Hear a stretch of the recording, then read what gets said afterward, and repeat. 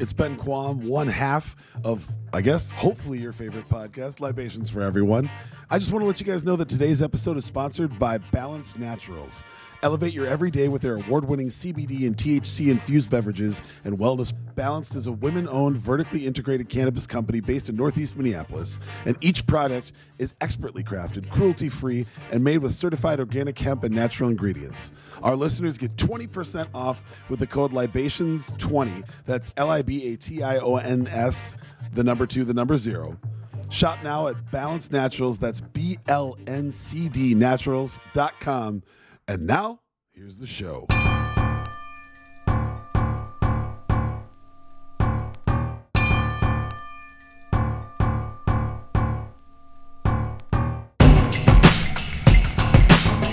Seriously, Max, thank you for we talk about recreational time traveling a lot on this podcast, and you actually brought us a time machine. I have not had a glass bottle of MGD in, I don't know, 15? MGD of any sort. I used to drink the cans. Yeah. I mean, for the record, the reason I was drinking beer as a child is because my father worked for a beer distributor, and our basement was always full of alcohol. And I started at a very young age sneaking down there and popping a can, taking a couple sips. The reason I drank beer as a child is because my father wasn't a part of my life, so just bring the room down with that one. Hey! I'm just kidding. I didn't start drinking until I was Hey. at least 14, you know. And shout out to everybody that remembers the de-stress room off of Como. I just really want to throw this glass bottle against the wall, but we don't do that here. That's only for the de-stress room, and that's only for 20 years ago. If we had a push broom and a vacuum, Maybe. Actually, the funniest part was seeing how much of the glass got lodged in the stone. So I was explaining to everybody out there listening, if we don't cut this, that there was a room at my friend's place that we used to go to in the basement that was stone wall, stone floor. And it was the de-stress room because you would just throw bottles against the wall as hard as you could. But there wasn't a light in there, and you had to wear sunglasses. So you couldn't really see what you were doing. You just knew the sound was the release. But it was kind of cool because there was a light in the hallway.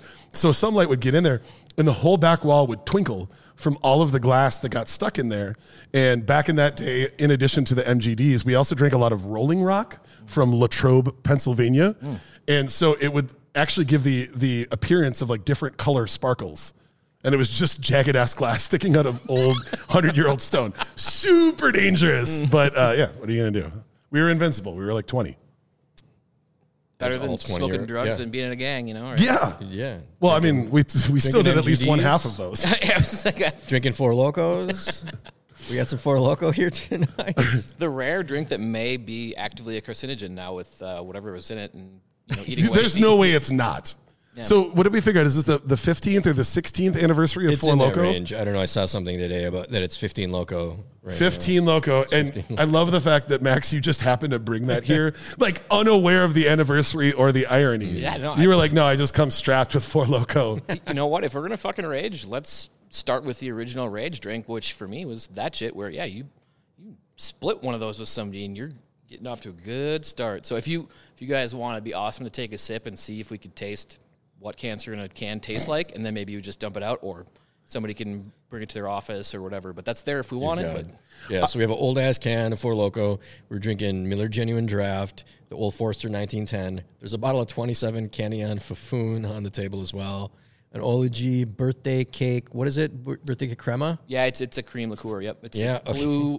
I love calling it a crema, like the birthday cake. I think that's crema. what it says. Don't worry about trying to dignify that drink. It's not a dignified drink, but it's delicious. Yeah. So this is actually Bachfest season at Shell's Brewing Company. It is. We had a I wanna go long-standing with you- tradition. I want to go with you some. I just so want to bad go when you experience. fell down the hill.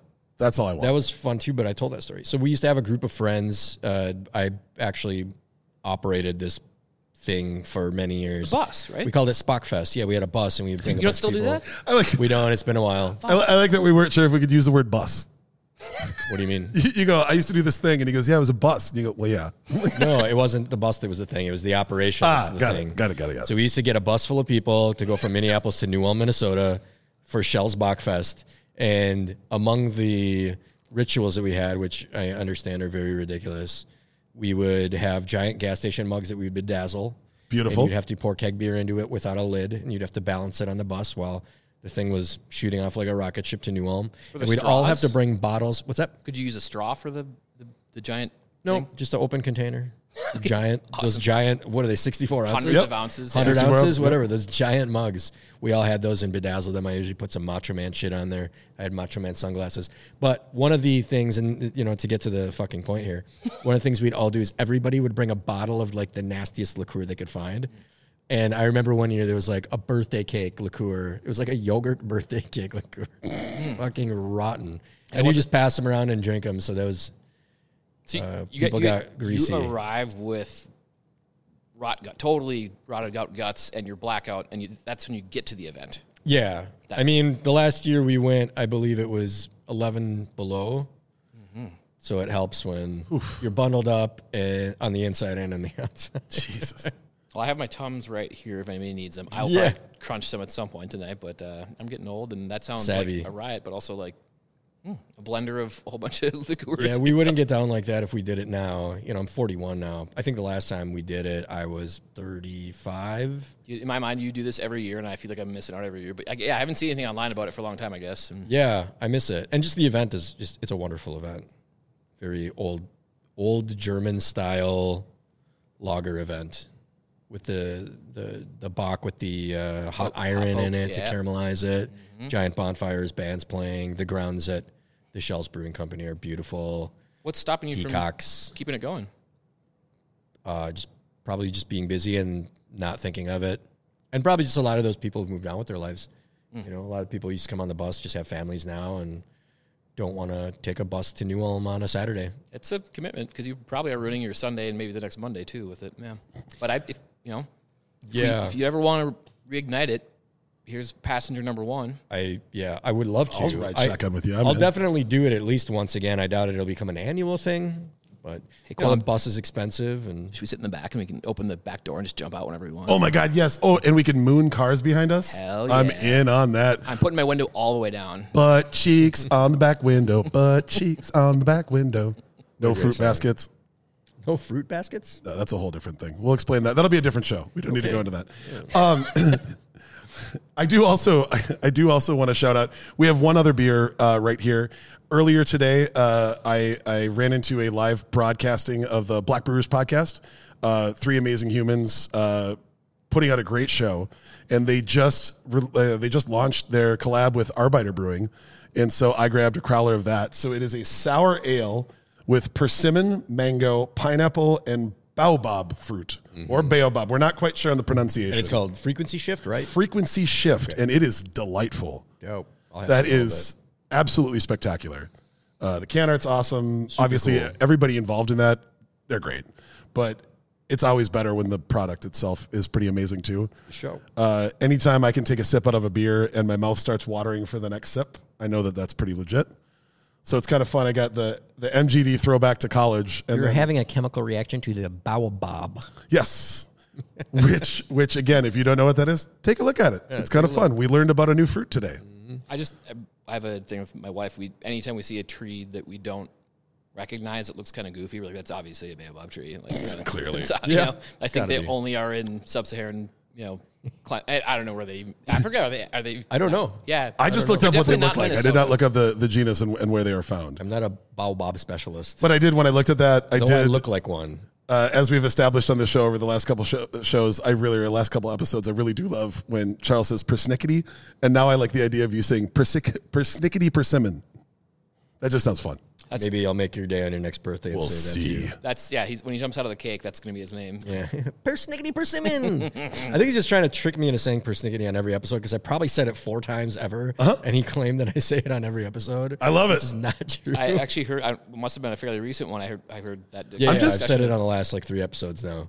Charles is a realist, and I live in hyperbole. That's just fine. That's how it works. I'm the realist. Yeah.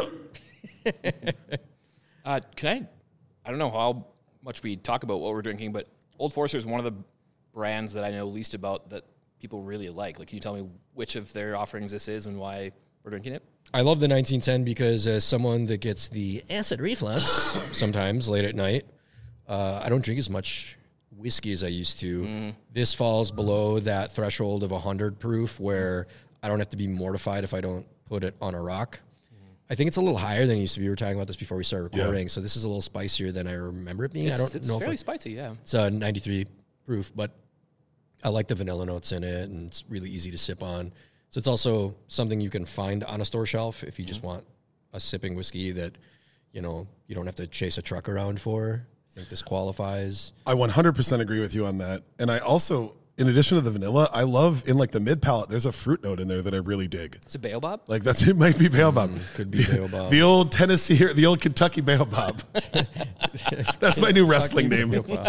Kentucky baobab and sticky persimmons over here. And Yeah, I'm just manning the glory hole. All right, move on. as we do.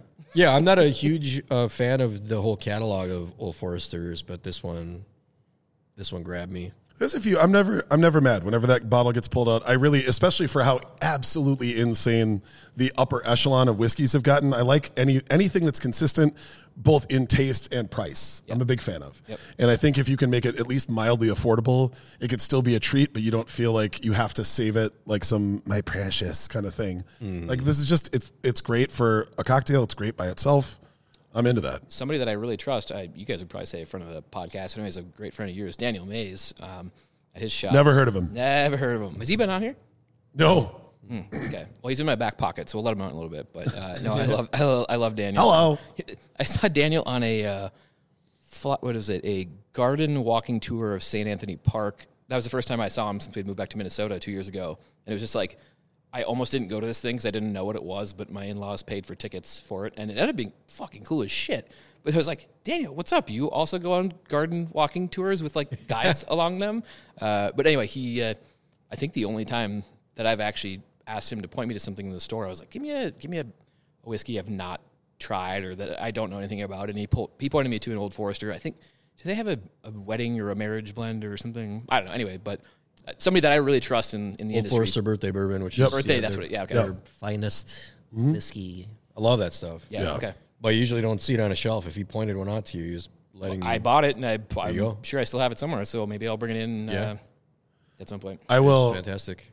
I won't post it on our social media, but Max, I will send you a picture. Daniel and I have known each other since freshman year in high school.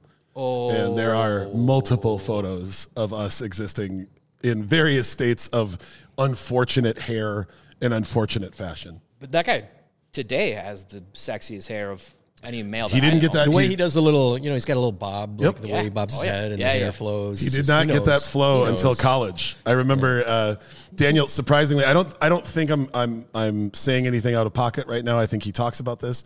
Daniel did not drink at all during high school. Was not on his radar, and that senior year may have been a point of contention between the two of us. And I remember, I think it was my sophomore year in college. Were you guys friends or not? Yeah, absolutely. Okay. No, he was great. We were in choir together. We went to Europe together. Like, good dude, always has been, always will be. But I think it was sophomore year in college. We were both at the same party back in Minneapolis because he went to, I think, Gustavus Adolphus. And I ran into him, and he had long hair, and he was hammered. And I was like, yes, we can share everything. I was so happy because I really didn't. The dark side, yeah. I totally thought that he would like go to college, come out completely buttoned up, head off to grad school, go do his thing. And as soon as, literally, I saw him across the room, and he did that bob, and then he moved his like long hair behind his ear. And I literally put both hands up in victory celebration and yelled, yes. Yeah. Because I was like, oh, we got him. That's a beautiful human right there. I love him. Absolutely. Bringing up good friends already. Sorry he's still in your back pocket, though. That must be a little uncomfortable. He, with his beautifully conditioned hair, it's kind of actually, he's in my back pocket, but I've removed the denim between pockets. That's fair. So it's really soft and nice. Yeah. Boy, I respect Daniel too much to say stuff like that. Daniel, if you listen to this, I love you. We all love you. You're an incredible guy, and thank you for being our bud. So Max, why don't you tell us about yourself? Yeah. Well, I was talking to Quam upstairs. I figured you guys had run out of cool guests. I mean, you did Dessa, a couple shows ago. The last few shows that I've listened to have just been absolute bangers. So I want to just set the bar real low early on here. So I guess I don't know what you guys know about me. I've known Charles for, I guess life goes fast, quite a while now. We met in Brooklyn Center in a light industrial park outside of Surrey. I think because of Daniel, actually, right? Yeah. Yeah. 4811 Ducharme. Yeah, there you go. Darkness Day. noob question. Is that still going? Absolutely. Okay. All right. Darkness Day has moved to Sorry. The location. Oh, yeah, absolutely. Okay. Yep. Because I knew it was going to be like the test pilot location or whatever. But Yep. Okay. Yep. Josh Lemke is still the head brewer up there and doing his thing. And they're still cranking away. Okay, sweet. Anyway, yeah, so we met there one late night, or certainly early morning, and I don't know, we just are in similar circles when I'm living in this state, and I tell most people that don't know Charles that I know the guy who's on the Assassin bottle, and literally everyone I've They ever owe me told- royalties. Oh, that's great. Wait, is there any? I actually don't know if I've ever asked you. Like, is that a thing at all, or no? It just looks exactly like you. It just looks exactly like me. Okay, because I got cred in a decent amount of circles in the Southeast, Florida, Atlanta stuff because I told people that I knew the Assassin guy. It's just like yeah. I do. Well, for a while, I would give Mike shit when I'd see him that they owe me royalties. Yeah. My royalties, Mike. Stole my identity. You at least have to have like a wall size print of one of those, right? If you like. So I did I had a Facebook profile photo one time that was me doing that exact pose, which looks just like the fucking bottle. maybe that's where I got it from. I just looked it up right now. I thought I had it in my head, but that is eerie. It is me, the bottle or the picture that he's talking about? The bottle. Oh yeah. I was at Brett Splinters, another great friend of probably a lot of ours. Is he friend of the podcast? Is that official or? Such a good friend. Can we say frenemy? He's going to be the next guest of the podcast. Yeah. actually. Are you shitting me? No. Yeah, it's going to be his. So don't worry, we will manage kidding to me? lower whatever low bar we set. Don't open this for Loco, but make him drink it when he's. Yeah. Oh my god, I love it. I was at his house a few days ago, and he was just we're going to dig through his cellar, and we had a lot of similar stuff, but I never got much of the toppling glass stuff. But he had a zillion of the Assassins. Like, which one you want to try? I was like, I don't know, purple, whatever. There. And so we put one in the freezer, and the next morning at about 8:30 a.m., I texted him and asked him like, "Hey, did you guys ever pop that Assassin?" He's like, Oh, no. fuck," and it was okay. Okay. But we were really excited to drink it when we put it in the freezer, and probably 5 minutes later, it was gone from all of our brains completely. Absolutely. And so maybe he should bring that, and then I can be in his back pocket here, and I can drink it when you guys are recording. There you go. Oh, man, I love that guy, too. You're serious? He's the next guest? Yeah. Oh, be man. on in That's 6 days, awesome. actually. He'll be. Okay, great. Well, I intend to make him look really good because he's a lot more interesting than I am, so. If he was sitting around here, he'd be like, "You're right, but you're learning." I mean, you have to be when you look like that, right? Sorry. And the name. I love you, Splitter. So, on the note of how uninteresting you are, how would people know you? Tell the folks a little bit about yourself. Well, there was a good period of time in the beer industry that I was. My mom was actually probably better known than I was because she would go to the tap rooms more often. Especially, I lived in Florida for 7 years, and when I wasn't able to go support my friends who were opening breweries and stuff, my mom would. That's awesome. So it's Max's mom, blah, blah, blah. And then I swear to God, I became known as Max's mom's son. Like, which That's incredible. yeah, That's incredible. I have my mom to credit for keeping a lot of my industry connections alive while I was in Florida. But initially, I got into beer because, well, it was good, tasty, fun, and I was one of those douchebag flippers. The reason the Four Loko is here is when that was announced that it was getting discontinued, I went out and got a couple pallets of it and sold it all on eBay and paid for a semester of college.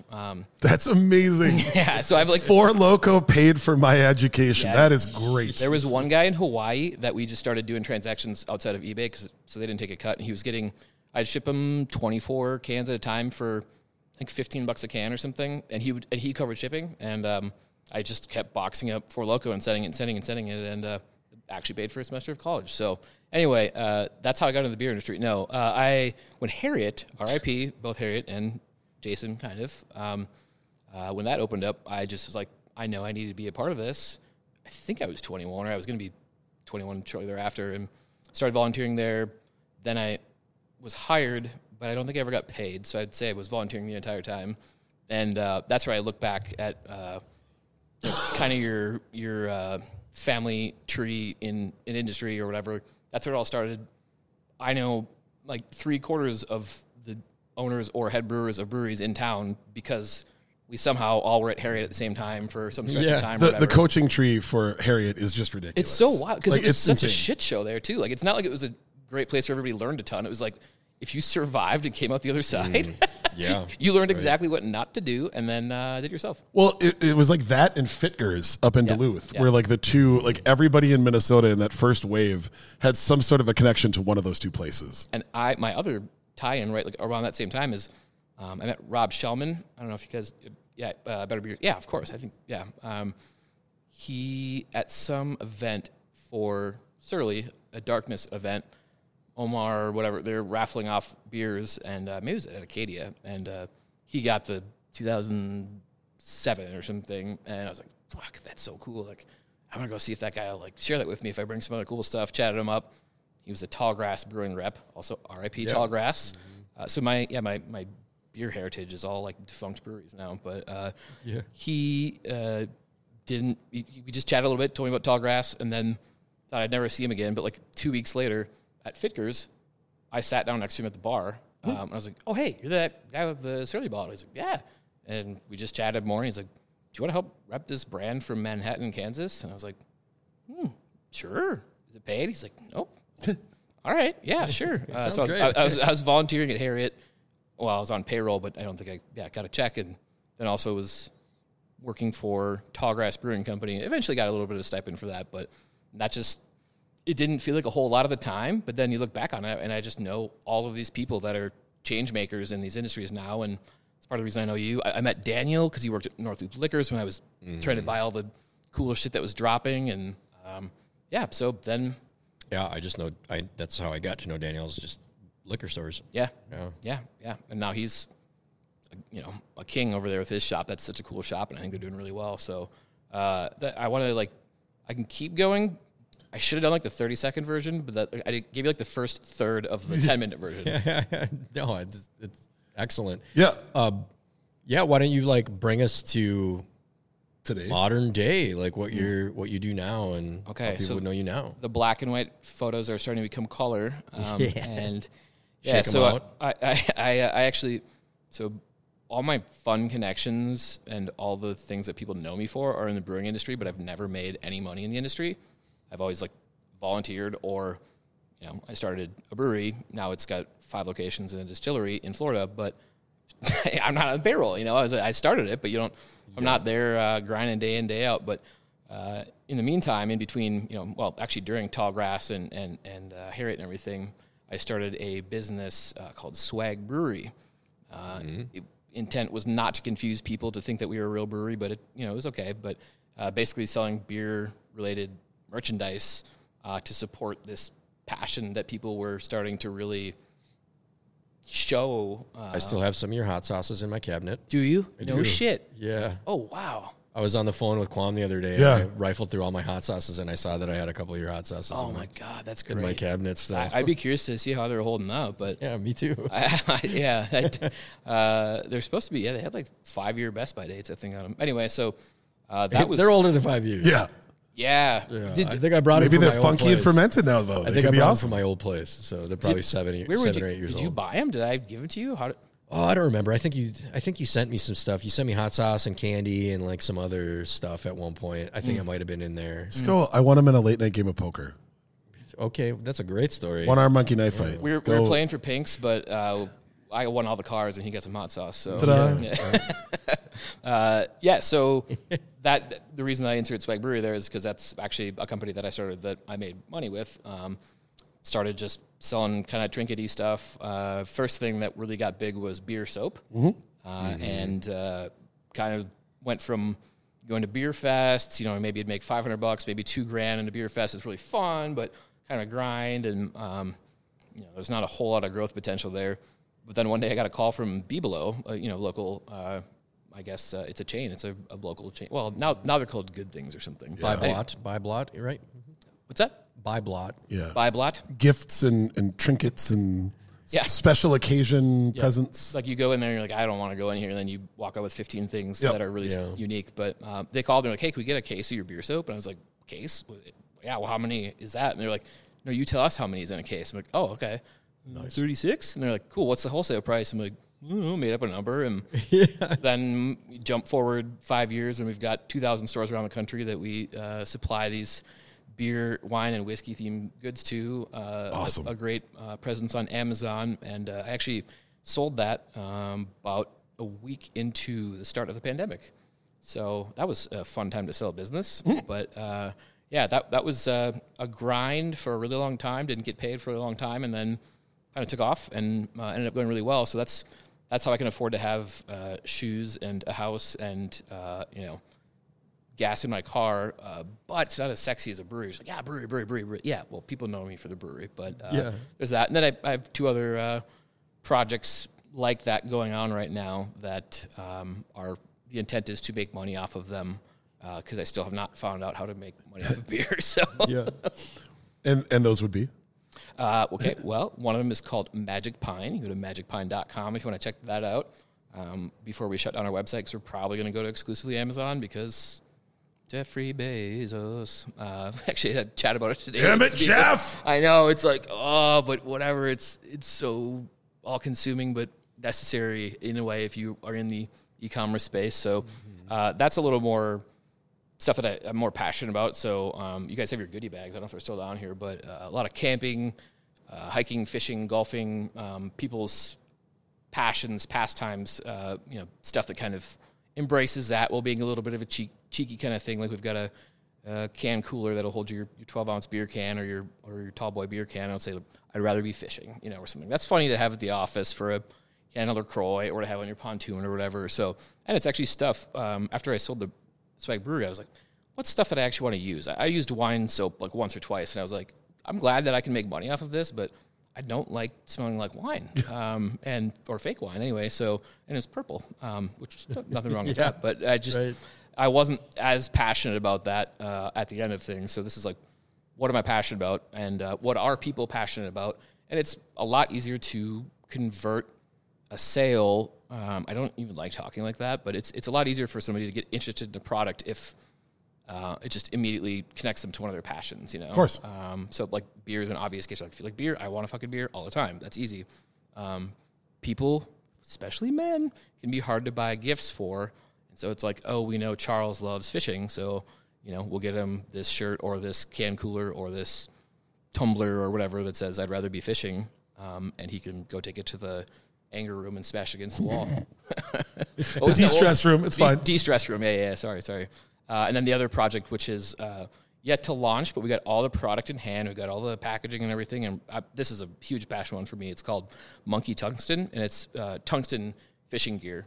Because lead turns out not great to have in water. What? Exactly. Was that a sounder that I could hear? No, but you know what? We'll just give you one anyway. That should be a sounder, though. The genie sprinkles of lead in 2/3 of the lakes in Minnesota, making the fish it's like it's unedible.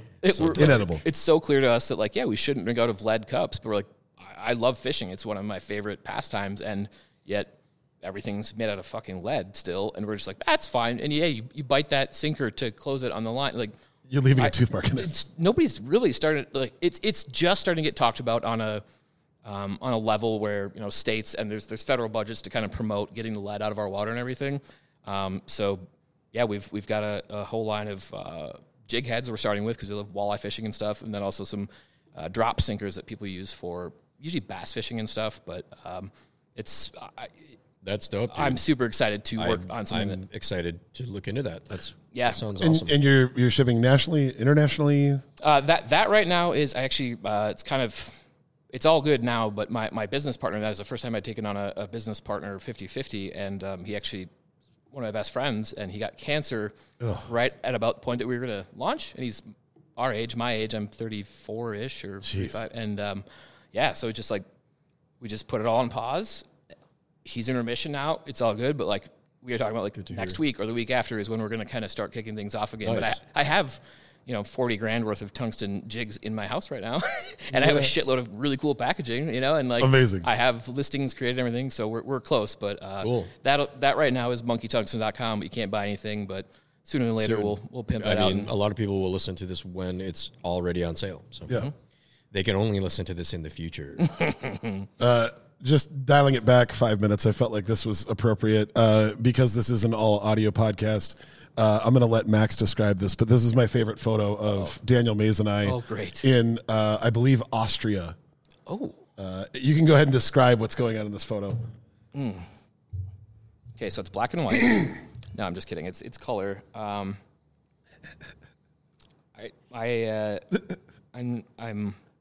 not even yet looking for words to describe it because I'm still trying to figure out what's going on. I have no idea. You're on the left? That is me on the left. Okay.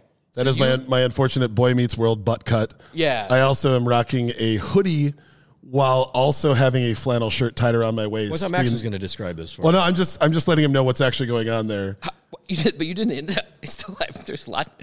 Okay, I think you guys are imitating the sign. Correct. Okay, and I would describe you as Corey from Boy Meets World mixed with a little bit of Morpheus. Those glasses. Corpheus. The worst sunglasses I ever owned. Yeah. Anyone? Corpheus? No? And then Okay. This is Daniel Mays.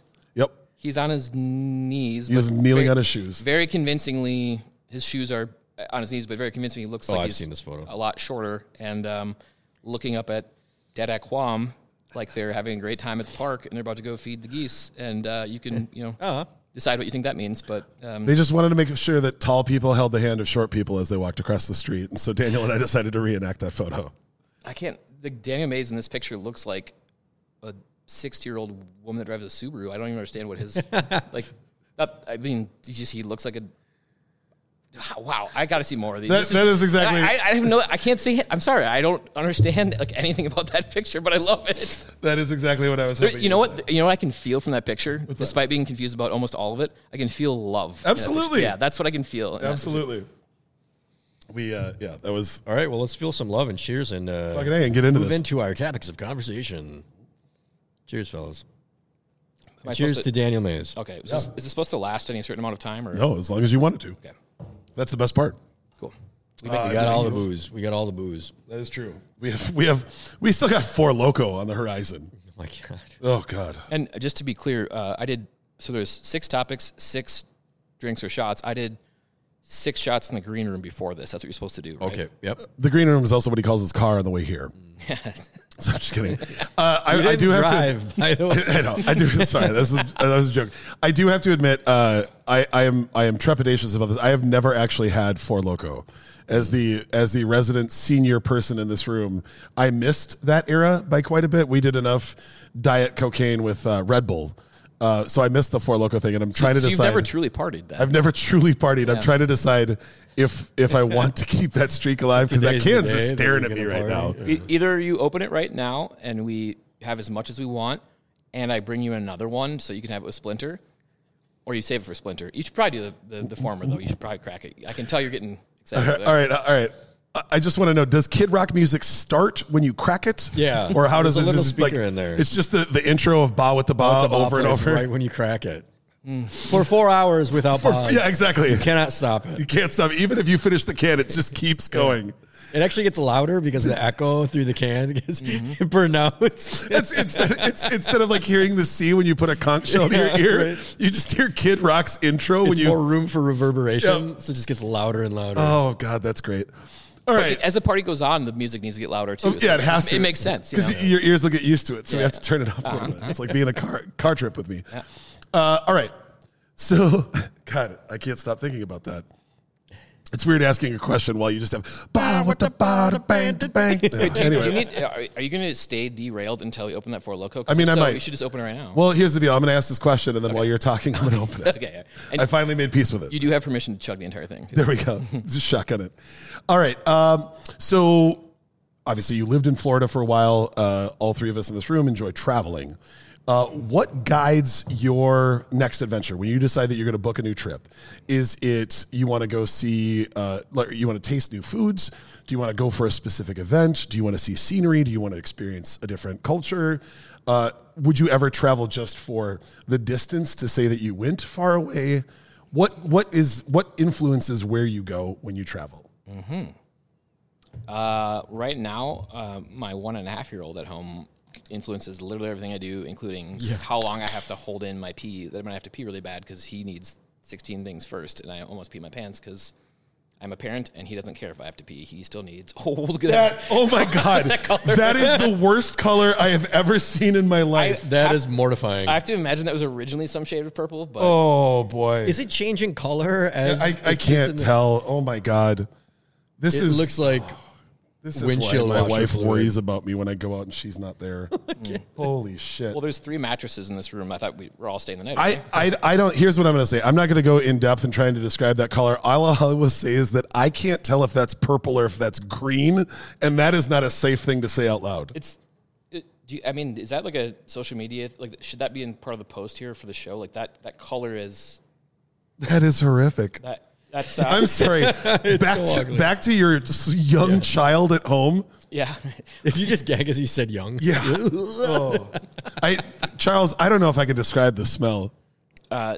So I did split a can about a week ago with somebody, and I didn't die. So You're still here. I'm still here. Actually, yeah, I stopped. We've drank some weird shit on the show. Tyson brought us some weird Cambodian rum one time that he said that his father-in-law literally grabbed his wrist and said, "Don't drink." And he was like, "What?" And he said to him, and he doesn't know a lot of English, he said, "Poison." Then he gave it to us. He's like, "Cool, I'll bring it to." We all these guys." drank it together at Yeah. Sullivan. Well, once you've tried so much, it's hard to excite the palate anymore. Right. But tasting Yeah. notes, initial tasting notes, or are you going to work on them for a bit? The closest that I can come to is in the classic Simpsons episode Little Lisa Slurry. This is the closest thing that I could get to imagining if you could taste that. And for the uninitiated, It is an episode about the disposal of toxic waste in a lake. I don't. If you asked the CEO of Dow Chemicals to come up with what he thought somewhere between a grape and a lime was, I think this is where we would end up. what do you think? Okay. Well, I guess you can't necessarily answer this. Charles and I may be able to, but just kind of curious what the age may have done to this. The flavor profile. Well, I mean, I think that's the thing is you really get a little bit more of the barrel. And by that, I mean like rusted out corroded metal. The barrel of the shotgun that you're going to use. Yeah. Also a little bit of the gun barrel that I'm probably going to be licking later. That is, man, I don't like, it's very rare that you can find a trifecta of the color, the odor, and the taste are all frightening. But man, you really hit it. I need some in my glass before I cheers you. All right. And also, Before we go back to talking about your young child. you guys did sign a waiver, right? That if you drink this and something bad happens tonight, that I'm not This liable. whole show is a waiver. Yeah. The whole show is a waiver in any direction we want it to be. Yeah. It's either that or it's introduced court evidence, whatever it may be. Yeah, right. All right. So anyway, We back turned to the camera off before we started recording. back to you thinking about your child at home Yeah. as you sip this aged Four Loko. for Loco for the second time. I'm sorry, can conditioned Four Loko. Can condition, and you know what? It was kept in stellar conditions for most of this time because Oh my God. where else are you going to keep it? I don't. Yeah, the nose is. I get just straight Jolly Rancher on the nose, but grape Jolly Rancher. Oh Like, my God. It smells purple. If somebody tried to smoke a Jolly Rancher This is with like a butane lighter. It seems like This is something like if Daniel may you- have done in that picture. Oh, yours is even darker. Yeah, so this is like if you only drank Ecto Cooler and then you had diarrhea. Then Did you get? did you someone get the dregs? Is that the lining of the can that you No, got? we didn't get to the bottom of the can. Believe me. No, we- it's just it's just the different angles of the light, I think. Wow, it's really beautiful. I mean, it's a cool fucking color though, isn't it? It's What a color color that is does, that? I'll tell you what, it's a color that doesn't occur in nature. What It's color is something. this? Yeah, I've not seen It's this color in my something. life before. I am oh man. So okay, I we all love travel. Whatever. I'd say at this point, food and places that we haven't been is what's going to guide my wife and I. She's a wild travel planner. She's so good and puts together the coolest trip itinerary. She's super busy, but she just loves putting together cool trips. And but now with our new bebe, what's guiding our travel most right now is can we either bring him with us or get somebody to watch him, and B, he flies for free for another 5 months. So There you go. we're trying to max that out. We got Bank that. Yeah, my wife's sister lives in Paris, so we do that a couple times a year, which is cool to just like have always on the docket because Absolutely. I mean, that's just one of those places that we stopped planning anything when we go there. I mean, make a couple restaurant reservations for places that are tough to get into, but otherwise, you just get up and you just go outside. You just walk around you can walk around for 6 fucking months in Paris and still be fascinated by everything you see every day. For me, anyway. Totally agree. So yeah, that's our next big one. And then we actually our honeymoon was cut short by COVID, meaning it didn't happen at all because of COVID. We were going to do this whole big Asia thing with like multiple months in Asia before we had a kid, whatever. And then COVID happened, so we bought a pop-up trailer and we did eastern, like third of the United States, and it was like, great old American fun road vibes, but it was quite different than what we anticipated, Vietnam and Thailand and stuff would be. So that's hopefully still on the radar. Slightly different. Somewhere. Just a little bit different. And now it's wild because you're just like, you have to navigate these variables of, okay, cool, we could go to Japan, but we couldn't go to Thailand, but we could go to Vietnam if we didn't come from, it's like, with COVID, it's a whole new level of where you can and can't go. Yeah, and we're just, for sure. And so we have places we want to go, but right now beds are also like, if there's any free time, any bandwidth, anything, just put your head on that pillow and try and catch up a little bit. I've never had finger trails, light trails from sleep deprivation, that kind of level. I've never had a harder ass kicking than being a father to a young person, but it's just like everybody else says, it's the best fucking thing in the world. So I am dead inside. I have way more gray hairs, but I know my purpose in life now because of my son, and he's always going to guide probably my travels, whether it's going to be a place that's going to accommodate him or not, and or if we can ditch him with grandma and grandpa for the weekend. So yeah. That's actually, I mean, makes a lot of sense. Aside from the last chunk of that, that's an incredibly beautiful thing to say.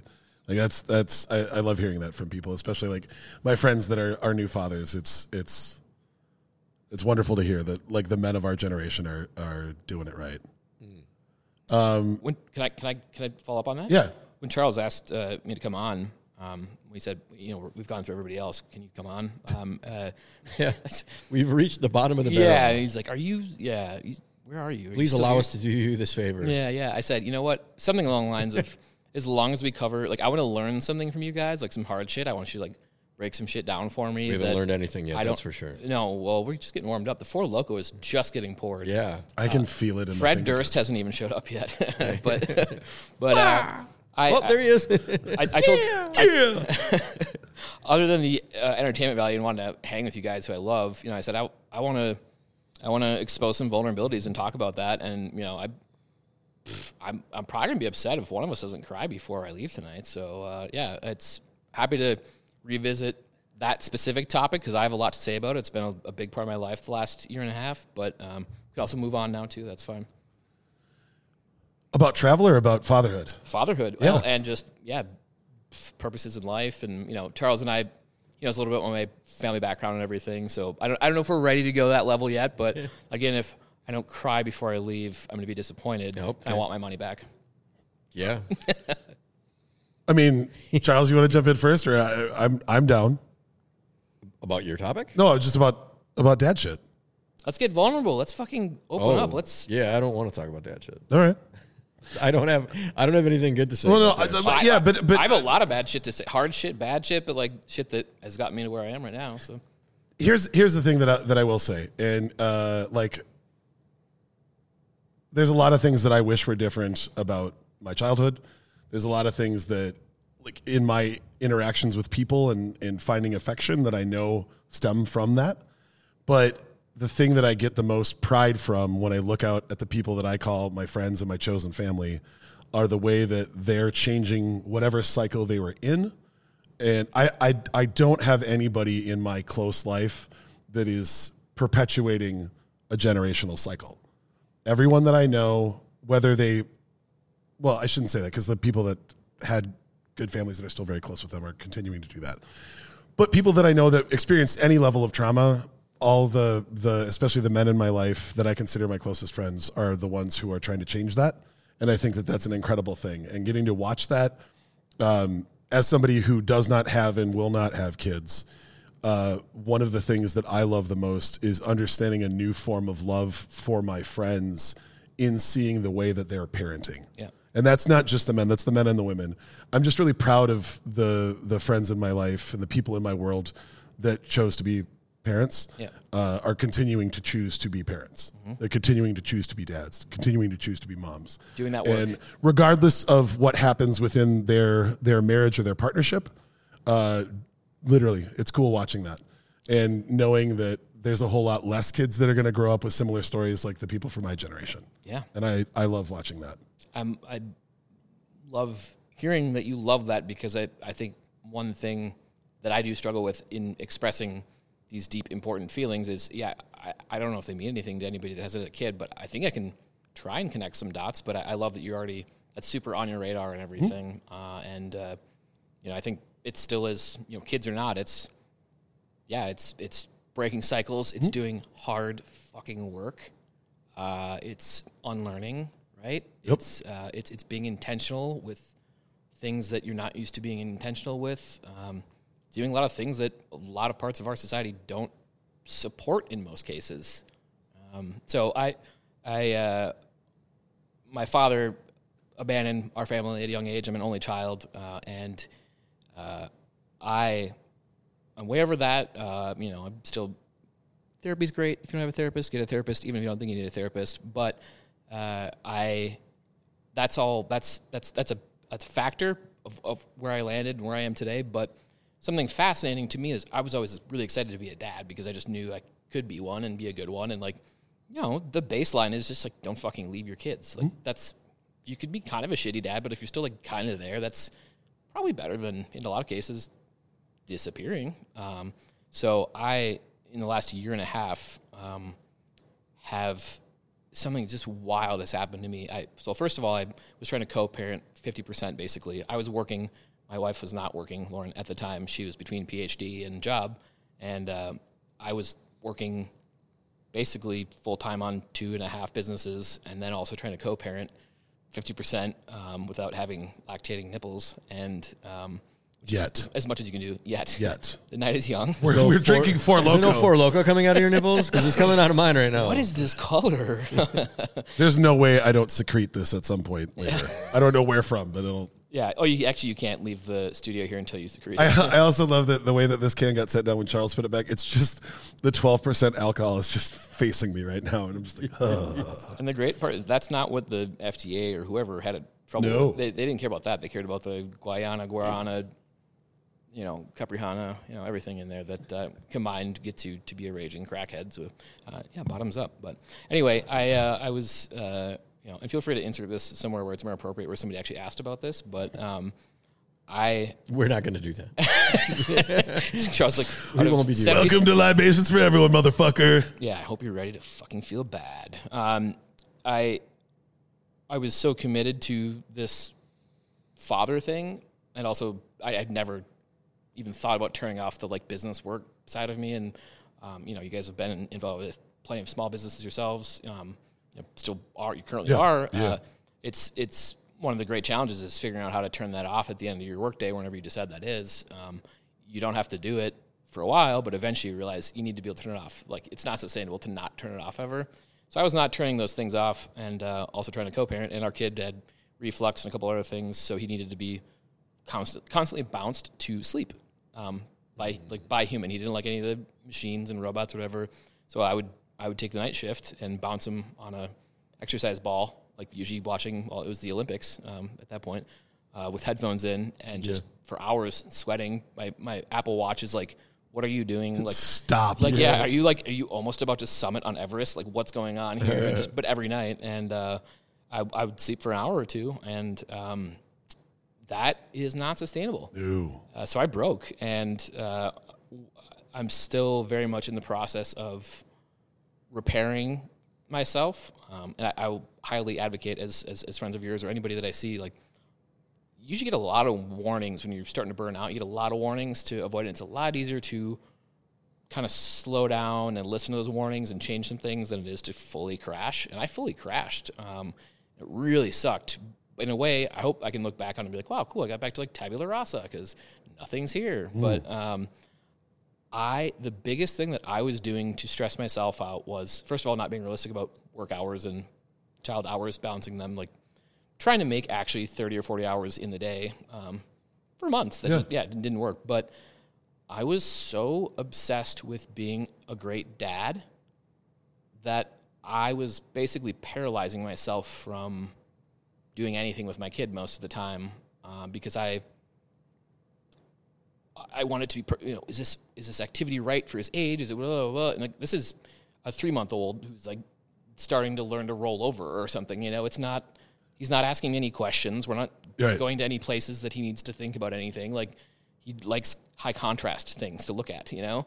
But I was just, I was so in fear of not being a good dad and not knowing how to be a good dad that I would like actually kind of avoid a lot of that stuff, which is really fucked up. And I pride myself in my critical thinking and overthinking. Charles and I were talking about that earlier, critical analysis, but I just, it hit me so sideways. And now that I look back on it, it makes perfect sense. But I was in the middle of it. It was when he was eating dinner, I was around the house like fixing shit because I just kind of like didn't know how to do dinner with him.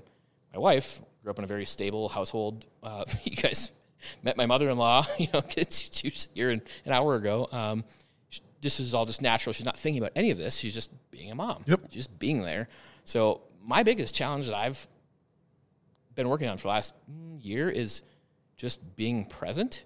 And I know that I'm talking about this in regards to my own child, but like it obviously hugely impacts everything else, all my friends. Translates to all of life. Yeah, exactly. And just like not worrying about how to be perfectly present. Just being present is so much of the game so many times for people that just need you in their lives, family members, a baby, your partner. Obviously tread with intent and respect and be as good of a person as you can, but don't psych yourself out so much that you're not even there. So that's a big, wild thing, big, wild, hairy, scary journey I've been on the last year or so. And I'm feeling really good about it right now, but if you're feeling burnout and you're feeling it more and you're feeling more, don't let yourself crack. And also, if you had any sort of parent that you weren't happy with and you're concerned about being a better parent or being a parent at all, remember, just be there. Just go lay on the living room floor and look at them. Yeah. Yeah. Also, like, stop feeling like it has to be all or nothing. Like, half-ass is better than nothing. Like, just try. We're going to fuck it up. Yeah. I also like that, in all reality, you bent that question to the metaphorical journey. Like, you actually went with, like, the journey in life as a whole, and you literally just said what's guiding you, which is an incredibly beautiful answer. I did not envision that when I started asking that question, but I think that's an incredibly important answer. And, again, just makes me happy to hear that. I'm not a religious guy. I'm slightly spiritual in certain senses, but not really in any official way. But never really known why I'm here or what I'm doing, and now I'm 100% sure that I'm here to be a dad and a great partner and a great friend. Fuck yeah! And boy, the last year and a half has hurt. But like now I'm in a great place. I know exactly what I fucking want. I know who I'm here for. And I know why I exist. Mm-hmm. And sometimes it does take trials and tribulations to figure that out. Oh, yeah. Charles, where do you pick how do you pick where you go? Is he awake? Oh, yeah. I got four Loco coursing through my veins. How could I possibly not? Is anybody else vibrating from Four Loco? I'm definitely shifting off of whatever reality spectrum we're on right now. Yeah, Four Loco smells like... I'll say this is my review. It smells like Megatron's dick. Yes. But it tastes like Skittles milk.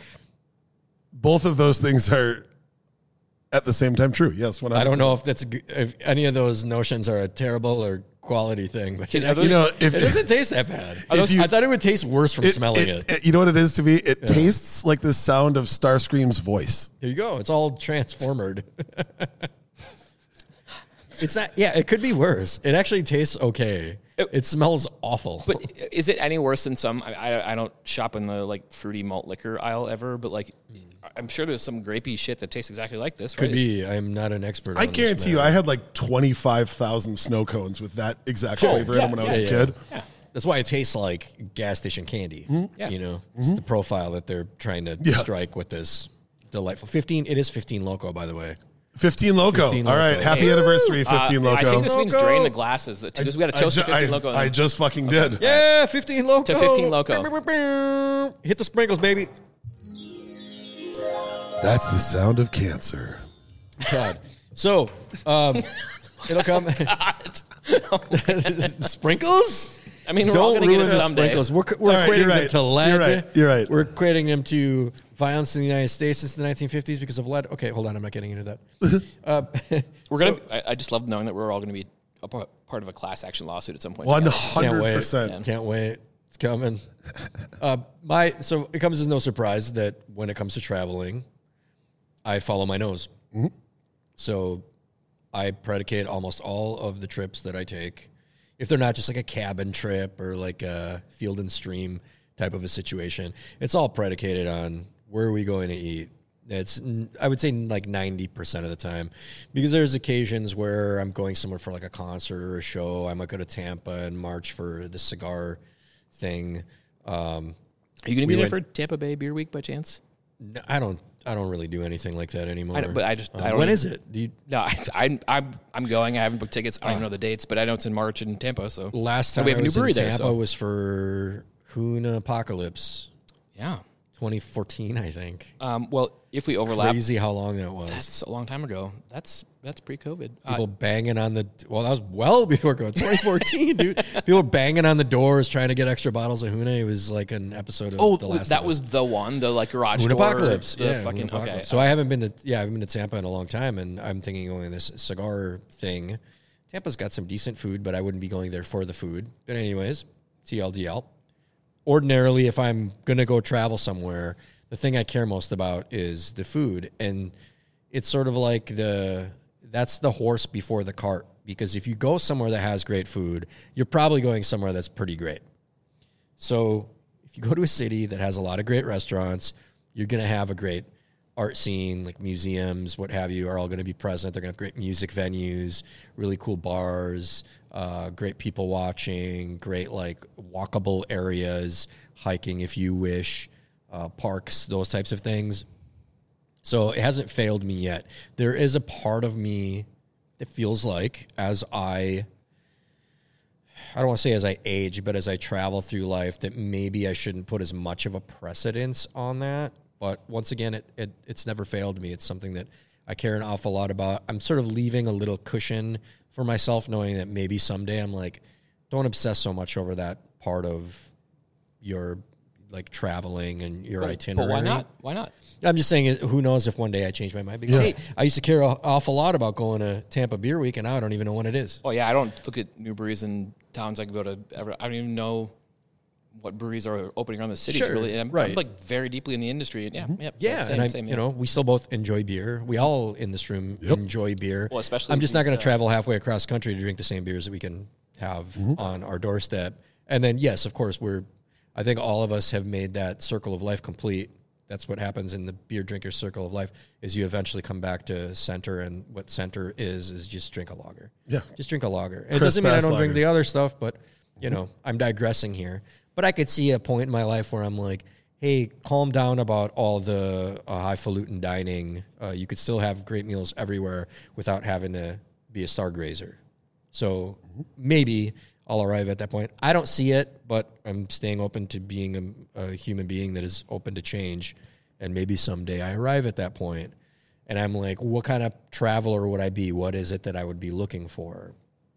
So I can't see that far forward yet, because right now it's all about that. I'm going to New York, then I am like very much like your wife, Max. I'm super type A about it. I know the exact time on what day I need to make what booking reservation. Anytime I'm going to Chicago or anywhere else, that's the tent pole.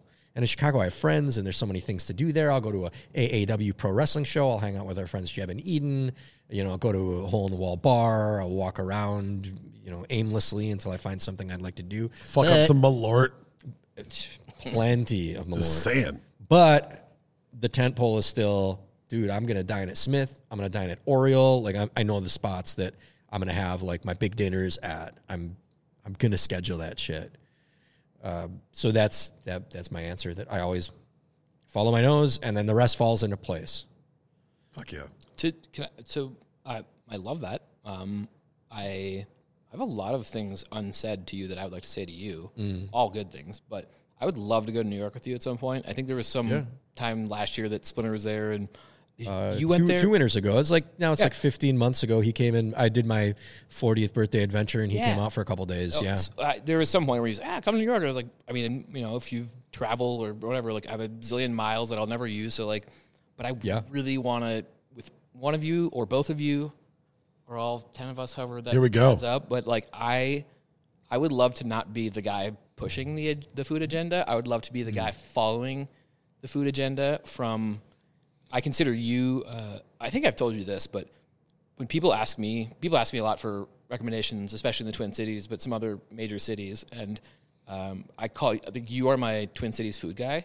And I've pinged you, I don't know, dozens of times over the years. Like, hey, what about this place? Or like, what about this neighborhood? Like, what's popping? And like, we maybe haven't talked for a year or whatever. And like, whatever social media platform we previously talked on, now we talk on the new one or whatever. Like, you always just like hit me with the coolest shit and the straightest answers and like exactly what I want to hear. So you're my, you should be getting some sort of royalties from these restaurants or something, but you are like, my mom is like, hey, can you ask your food guy? Cheat codes. Like, yeah. Lauren knows your name. Yeah. Cheat codes. That's what's up. Lauren knows your name, so she's like, "Hey, what does Charles think?" So like, that's like, she knows who you are. My mom is that's still like, funny. You just like turned a light on because I forgot about that you have because it's been a minute. I think probably pre-pandemic, but you would be like, "Hey, where should we go eat in Northeast Minneapolis tonight?" You're playing it down. No, it's up. I probably did it last week. Yeah, all the time. I actually booked a Valentine's dinner for a member of the club earlier tonight who's sitting in the chair that Max is sitting in. White Castle? And because their Valentine's dinner meal. Yes, it's the shit. He's going to the castle. But he was sitting there and he's like, there's no way I'm going to get a booking on Tuesday. And I was like, my friend, talk in Resi. Let's pull him up. Let's see. And I was like, so Manelo's got openings. And I was just like, I love Manelo's. I'm like, you just got to do a little work. I also like that he's like a live action app. Yeah. Like everybody's like, ask Charles. Ask Charles. AskCharles.com. Don't look at that website. I don't know what it is. I've yet to like try to attempt to like pull a favor from him, but I sometimes have said that to my wife. Like, she's like, so and so, like, Mara is booked. I'm like, I could probably check with Charles. He could probably get something done. Like, I don't even know, but probably. Like, you've never failed me, so why would you ever fail me? You know, you're batting 1,000. So you're officially in my circle, my inner circle, the food guy. Yeah. Well, it'd be a lot of fun to go to another city with you. Also, you'd be someone I would love to travel with because you would allow me to take control, which is something that I have difficulty relinquishing when it comes to those things. Me too. But if it would have to be, I'm all or nothing. It'd be like, Charles, like, you actually probably have to wake me up. You just put my pants on for me, and then like, because I can't do like partial. Or a little Four Loko in your mouth. Exactly. Yeah. But if you're like, hey Max, what do you think? I'm gonna be like, dude, you want me to have some control here or not? Because like, I need to just follow I would not be asking or lead. That ain't happening. All right, so let's fucking book it, dude. Let's go. Let's do some random day, weekend, whatever. Yeah. All right. Cool. Shit. Calm's coming too. Yeah, dude, I'm in. Because again, I would be in because I travel for the story, and we've talked about this before. But I really feel like this question popped into my brain because I had a discussion about this a few days ago. About the idea of going to Australia. And somebody asked why I want to go. And I said, because it's the farthest away that I can get from where I am right now.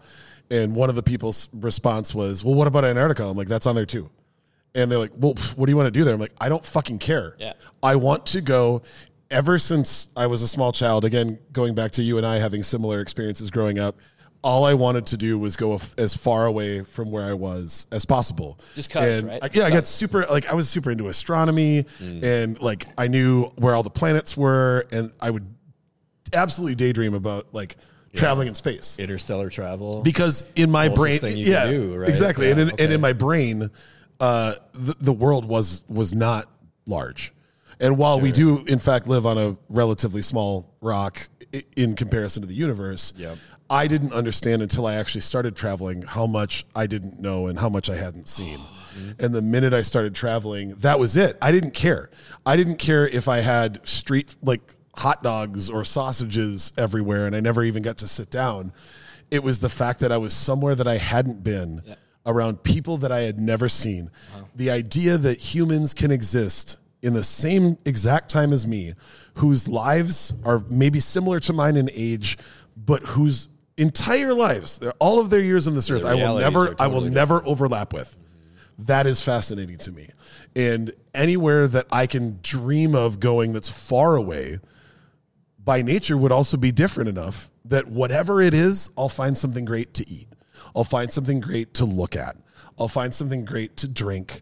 I'll find a moment where I feel as insignificant as possible because I love it. I will find some experience. I'll meet somebody who I never would have met before. And that's it for me. Is I feel like my job on this planet is to try and see and experience and honestly, like, love it as much as possible, to feel like I actually tried to understand what my very short time on this earth is.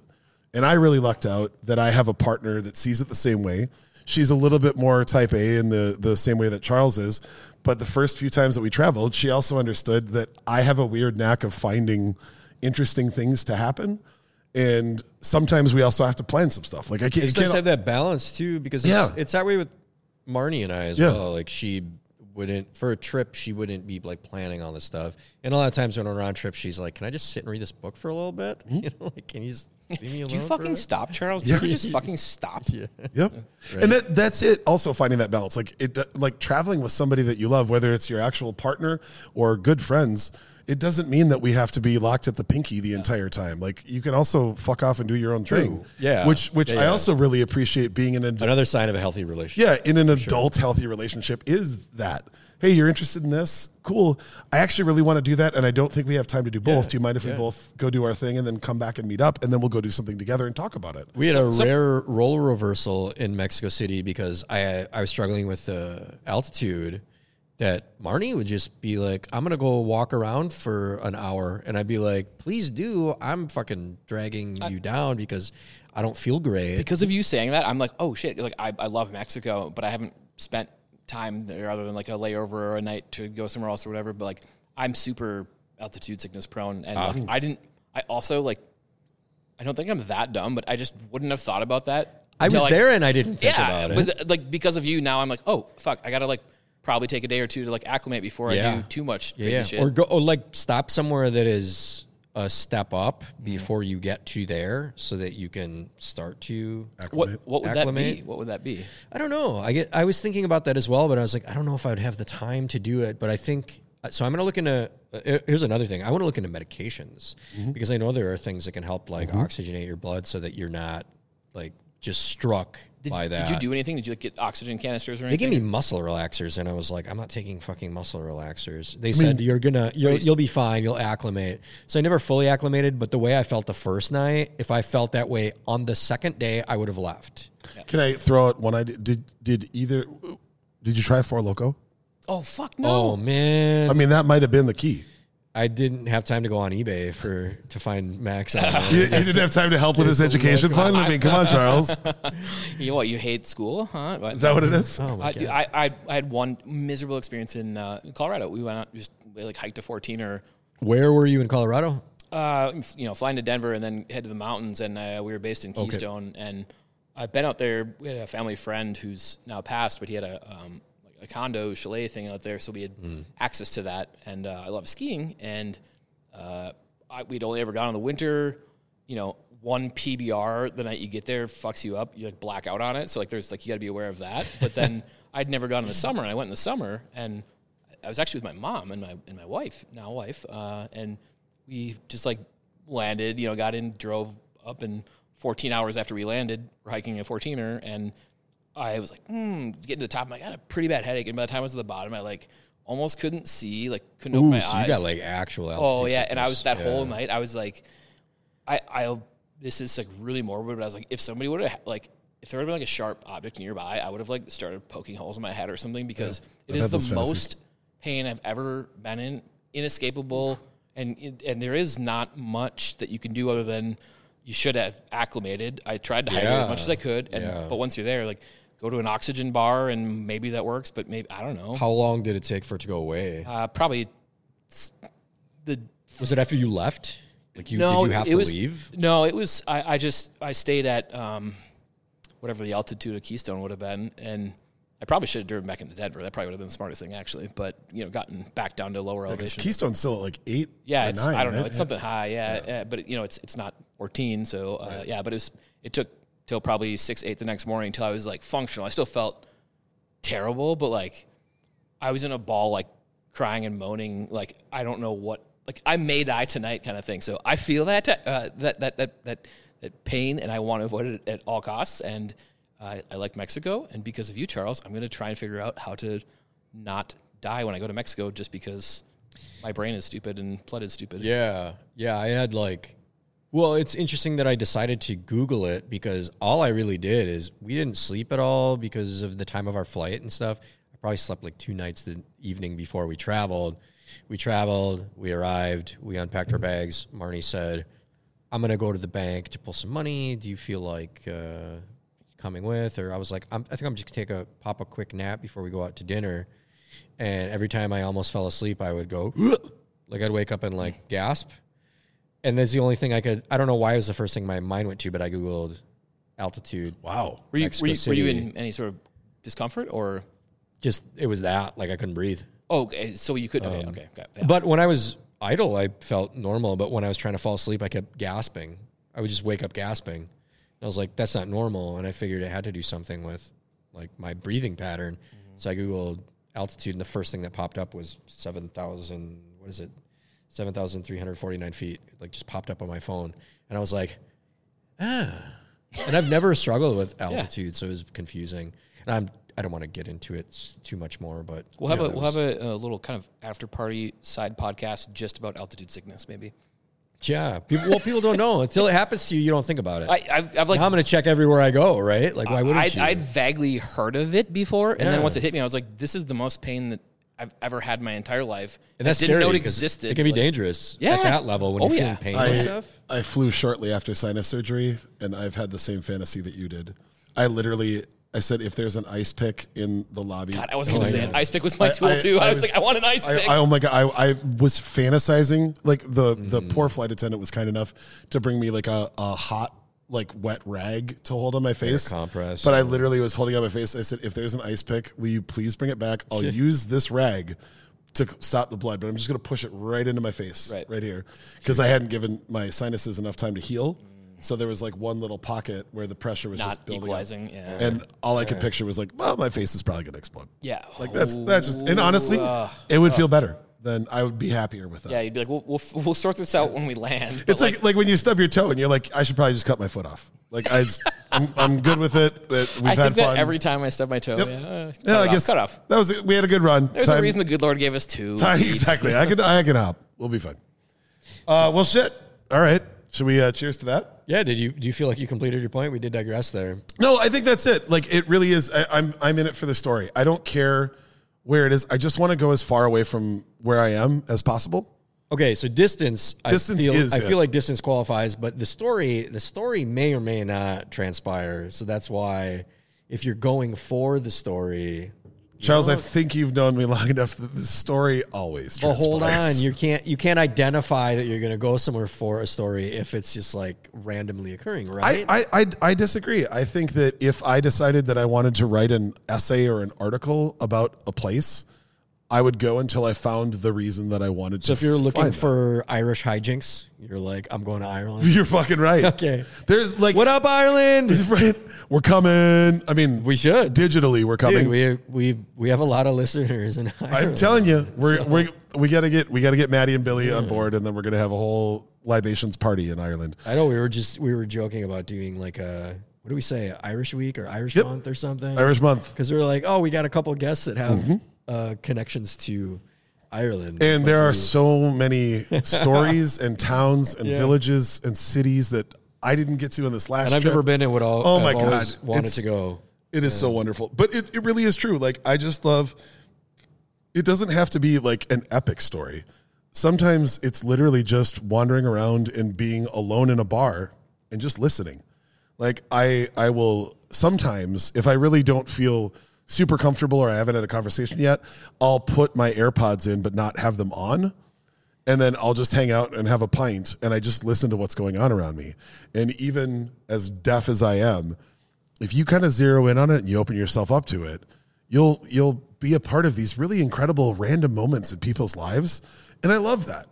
I love figuring out, much like what we figured out in the show after 4 episodes now. Yeah. I love that there's always a story to tell that I had no idea about, whether I know the person or I don't know the person. Sure. Everyone has their own story. Everyone has their own thing. And whether you walk in the middle of it or you get to watch it happen or you get to be a part of it, I love that because it's all the human condition. Yeah. You know? We might have like a future topic that we can present to a forthcoming guest regarding whether you make friends while you travel. Whether you Absolutely. And single serving, whether you make, that's the word, the term I was searching for. Do you make single serving friends? I think I know a certain guest that we should ask that to. Okay. Yeah. And Because some people do and some people don't. Yep. The interesting thing is if you ask someone and they're like, they just answer no, and that's the whole answer. It's not very Fair. enticing. But you could say why. Because you and I both make friends everywhere we go, abroad and at home. I was looking for a friend of mine's phone number. Most recently, we Charles and I were both part of the Iron Bartender series here in the Twin Cities, which was awesome.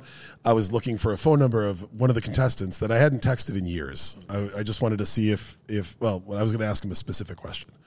And when I was going through it, I found a phone number for a friend of mine who my friend's band opened for his band, and they went on tour together.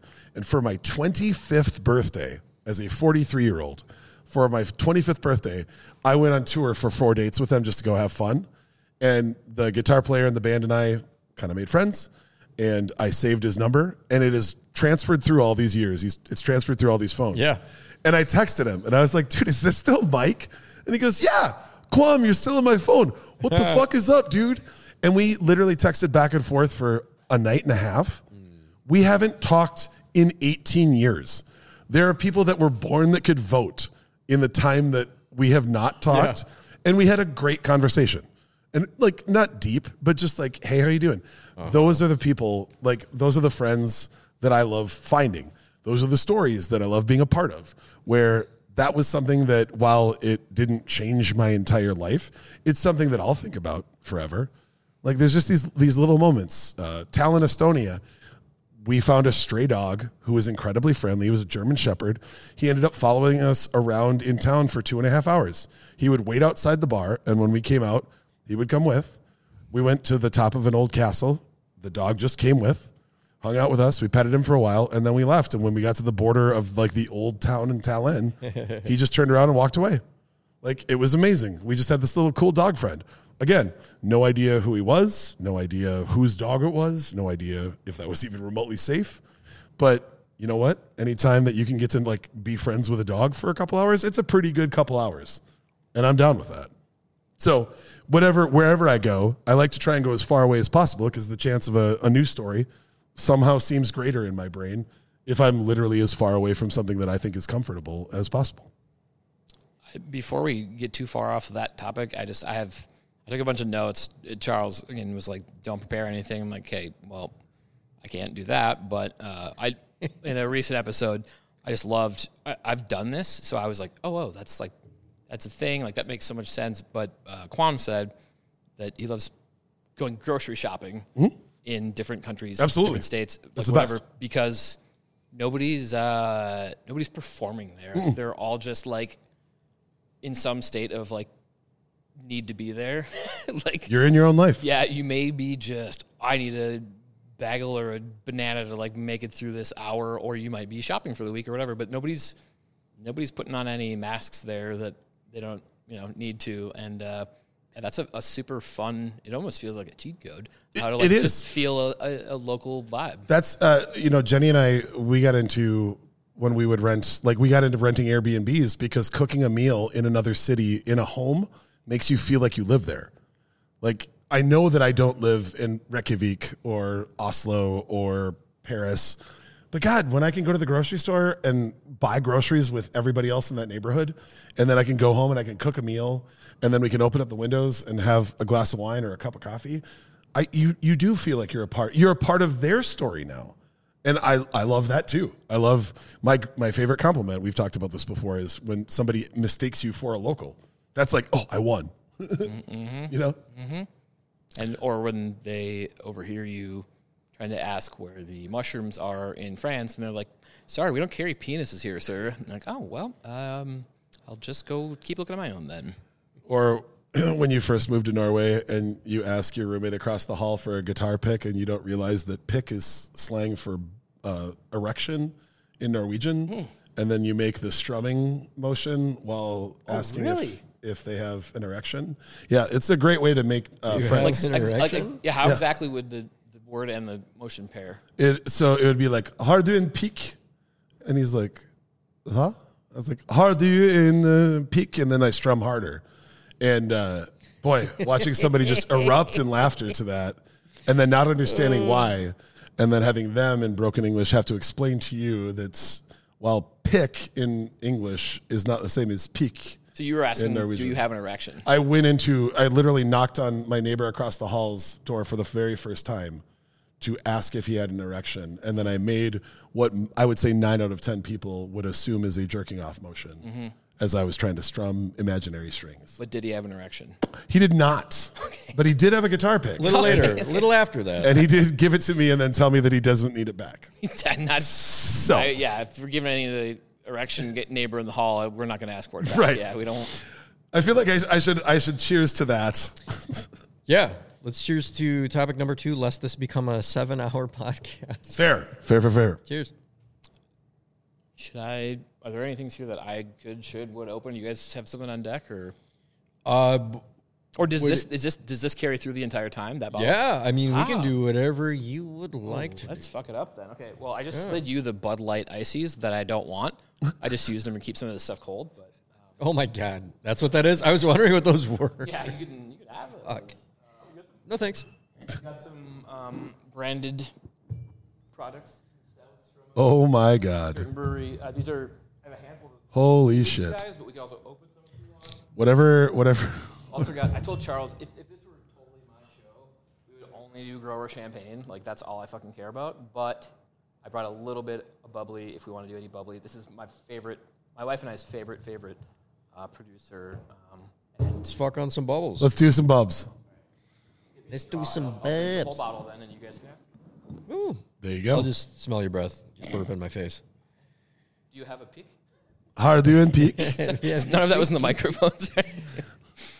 All right, so this is an interesting one. I think, Max, you're going to enjoy this. So if universal standard pay was implemented and you could do absolutely anything you liked for a healthy sum, there's plenty to live on, would you still be doing what you're doing today, or would you transition to another vocation? I'd be likely doing what I'm attempting to do, Yep. which is being a father and creating art. I'm not.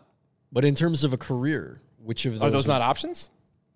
The being a father thing is not a career. I can't stay at home Art and watch could my be. child for a universal basic income? Okay, all right. I thought If you you, said if you had to apply yourself to any public-facing vocation Okay. whatsoever... Okay. So we went from like full socialist, like, yeah, you can get paid to be an artist or like a.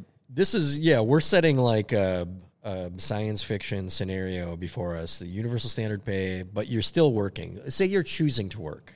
What What is it that you would do? Could I work as an artist or no? Of course. Oh, okay. I'd What probably do kind that. of artist? What kind of artist? Yeah. Well, all the money's in graphic design, so probably not there. Because it's universal basic income, right? Who cares? Correct. Probably just 2D, anything. I love acrylic paint. Acrylic paint?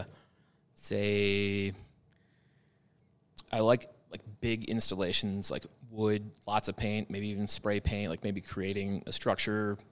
I like really like impactful 2D art. But that's not something that you can just like go sign up for and have it be a job, but I like it. Yeah. Yeah. Otherwise, I not super unrelated is I love to work with my hands in houses, building cabins, all that kind of stuff, just creating things that then can easily be enjoyed as part of your life with your friends, your family, whatever. We've redone like 5 or 6 houses since my wife and I moved in together right after, well, she was still in college. We got a house in White Bear Lake and lived in it while we flipped it, and we've just been doing that ever since, and I can't get enough of it. I just love creating and improving things and working with my hands. I have a really bad back. I have a bunch of, serious old man back issues, and so sitting on a computer all day, which is what I actually do to make money, really feels like shit most of the time. Yeah. But anytime I'm, building a cabin. When you're or moving and stuff. working it's on the house or not as hard painting a on big you. Yeah. thing on the kid's wall in the bedroom, like I love that. So That's a real soft answer, but hopefully that works. Do you paint? Have you been like so you do some acrylic painting already? Yeah. So I had a tough and uncommon choice when I was a senior in high school. I was trying to decide between business school and art school. And I went to Carlson That's a School of chasm. Management. Yeah. And I don't know if I regret it because, you know, I'm doing all right now. I don't at all hate where I'm at, but that spark that is there from basically the day you're born, that creative spark to do ridiculous things and think with parts of your brain that don't make sense, that has definitely been dampened down. So I'm trying to reignite that in any way that I can right now. And so I went to business school, and now I'm trying to focus back on art. I was going to ask a super deep question. Were you going to be a sounder? What sounder would have been good? No, that wasn't. I wasn't going to go sounder. I was actually going to ask. Do you feel like you needed somebody to give you permission to chase the creative side, or were you making your own calculation in business versus art? I'm asking that because I didn't understand until much later in life that I didn't need to have somebody give me permission to do what I actually wanted to do. Yeah.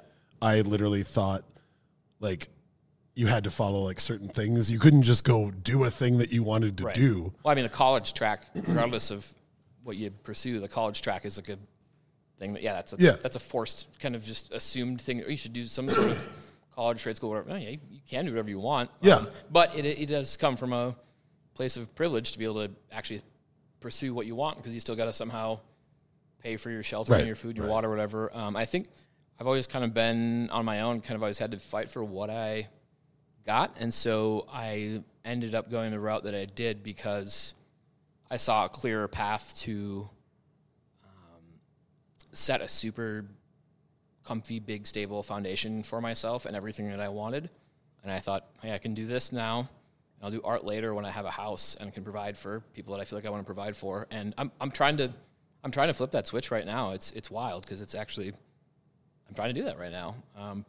And I don't know, I wouldn't have sold a business if I had gone the art route. Oh, it's possible, but it's unlikely that I would have had a windfall, a Banksy style windfall. It would have been great, but less clear paths forward there, and maybe it'd be a little more fulfilled at the end of every day, but maybe I can still get there. Tell me more what your... Well, yeah, it's wild for me because like I didn't know that you could just be in a band until my roommate was like, we're in a band. Do you want to be in a band? And I was like, wait, what? You can just do that? And then the same thing with DJing. Like that was completely accidental. I was just the guy that always had music and played it at parties. And then somebody's like, I mean, do you want to DJ this thing? And I'm like, well, you can't just like be a DJ. Yeah. Like, what do you think has to happen? I'm like, I don't know. And then bartending, like again, same thing. I always wanted to be a bartender, but I didn't know you could just be a bartender. And then literally I won my first bartending gig at a house party. Like, okay. So I guess and it was all of those things over and over was like, oh no, you can just go do what you want. Yeah. And so I developed this need where I didn't want to monetize the thing that made me the happiest. Mm-hmm. And this is a struggle that I've been through my entire life and I still struggle with right now, is I do something that gives me monetary benefit and hopefully some other sort of benefit. And then that funds whatever weird ass creative shit I want to do, because I like to have them separate, because the minute I monetize my creativity, I start liking it less and I start focusing on it less. Mm-hmm. Like the weird part about Charles's question is if I had to say that, I'm probably doing something very similar to what I'm doing right now. Yeah. I would have a recording studio. Yeah. I would be doing some form of voiceover / podcast-y stuff, because while I love music and I'm devoted to music and I know what good music is in my brain, I am not a good songwriter. I am not a good lyric writer. I am a good prose writer. So I would love to have people recording and then write about that process. And then I would take the other chunk of that money and I would spend it on doing something in the THC field, which as of a month ago, I actually manifested. Yeah. So even in a perfect world, I would just be traveling more. I would have enough money, hopefully, to have our dog come with where we traveled. But it would be if I knew that I didn't have to work for a living I would still be doing something with audio/music and with THC. Yeah. So it's kind of a cool place to be. Yeah. Because I spent so long trying to figure that out. And now I've gotten to a point where I feel like I've nestled in sort of a perfect nexus of the two. Yeah. I have a little bit of business school and a little bit of art school all swirled up into the same coffee cup. Are you living your dream right now? I kind of am. Yeah. You know, of course, we could all be a little bit more comfortable. We could all be a little bit better. I could feel a whole lot fucking better about the world around me. But when it comes to inside my house, I feel pretty wonderful. My partner is amazing. Our needs are taken care of. We have good friends and family. Like, I feel taken care of. I'm still stressed out, you know, because I want to make sure, honestly, more than anything, I'm stressed out because I want to see my dreams come to fruition. Yeah. I want to see my partners in Plift succeed. I want to see us be a part of something that's for the long haul and for good. I want to see this podcast continue to grow. I want to travel with Charles and interview people all around the country and the world. And I think that we have a chance at doing that. So I'm not worried about how hard I'm mashing the gas pedal. You know, like, we'll get there and we'll just keep building it. So I'm the lamest answer of all because I'm kind of fucking doing it. Well, that's perfect. Though. I'm very happy saying that. Now we just ask the questions of like, oh, but how do we do it? Because you're doing it. How do you figure it out? What's the secret? And I've already picked up a lot from what you said. I don't literally. The saddest part is it was you start to trust your gut, which is something that we've talked about on the show before. It's you start to say I've learned, because I made some really bad decisions in my 20s. You start to learn from all those bad decisions. As long as you pay attention to them and you don't wholly push it off on somebody else, if you own your part of that, you know, when you look in the mirror and you say, all of the failures, the only thing in common is me. So how do I fix that? What could I have done better? What could I have learned more of? If you keep focusing on that, you know, and again, I don't know where the future goes. I could be wrong. But this is the closest that I've ever come to actually figuring it out. And when I close my eyes and try and imagine what this is, it's this with a little bit more freedom and a little bit more travel. You know, like, I would love if my wife didn't have to pull 12-hour days, but she does right now because that's also what she's in. She's working for her own truth in this. And I until she tells me that she doesn't feel like it's healthy, I'm going to keep backing her. And basically, I'm hoping that this push for both of us ends up where we both get to take a deep breath and go like, fuck, like, we're not done with the race, but we're in a spot where we're both feeling fulfilled. So you said deep breath. I'm really curious. Do you feel like you get to take those deep breaths daily though? Do you get to sit back and daily? do Absolutely not. Okay. But like weekly, bi-weekly, monthly. Yeah, I do. I usually it comes, Charles knows this about me. It usually comes at like a concert. There's the closest I get to spirituality is the moment when the lights go down before the crowd realizes it and starts cheering. It's my favorite 1 second of time on earth. When you get an instant pick. Because exactly, I get an instant peak. When the lights go down, I just close my eyes and I try to like feel how long it takes before everybody just starts screaming. And that's my favorite moment, is the anticipation. We're going to discuss a topic, spoiler alert, that has more direct application to this. Yep. So that's the end of my answer. We're gonna have an opportunity to like dig into that. I have like 17 follow-ups on that, so I guess I'll just keep taking notes and email you guys after the show. I mean, you know, Charles, back to you. Yeah, I mean, you both sort of answered that you're kind of doing or are about to do the thing that you would do, which is a totally valid answer. I think I'm going to approach this from, even though I love what I'm doing very much, that I'm of such varied interests that I think there are other things I'm going to pursue in life, even if I never stop doing what I do now. If I'm looking at having like a central role, something that I do to benefit, I don't know, society or culture or what have you going forward, the first thing that I would think of is like doing something in like public service or charity. But guess what? If we have universal standardized income, then that's going to be a little less necessary. There might not be room for a guy. I didn't answer that because of that. Okay. Yeah, because I'm like, well, most people would be taken care of then, so we don't have to worry about that. You could find a unique pathway, or you could also do it supplementarily. And it's something that I wanted to do in my 20s. I thought that was what my life was going to be when I worked with Oxfam America, Amnesty International, volunteering on various things. I thought that's what my life was going to be. But if I'm thinking about my creative side and doing something where there's no risk, where the stakes are really low. Just like if any of us pursued something that we don't specialize in, if we were told that you could go out there and just do your best and the stakes wouldn't be that you're going to run out of money and go out of business, I would do something in food and beverage. The first thing that came to mind as I was thinking about this was like doing something really new and interesting with coffee, because I love coffee, and I'm sure someday in the near future I'll own a cafe. I actually tried opening one last summer. That's a story we don't need to get into, but I'm sure I'll do something with coffee someday. And cafes mostly are same. You know, they do a lot of the same things, and they provide people with all the things that all the people would want.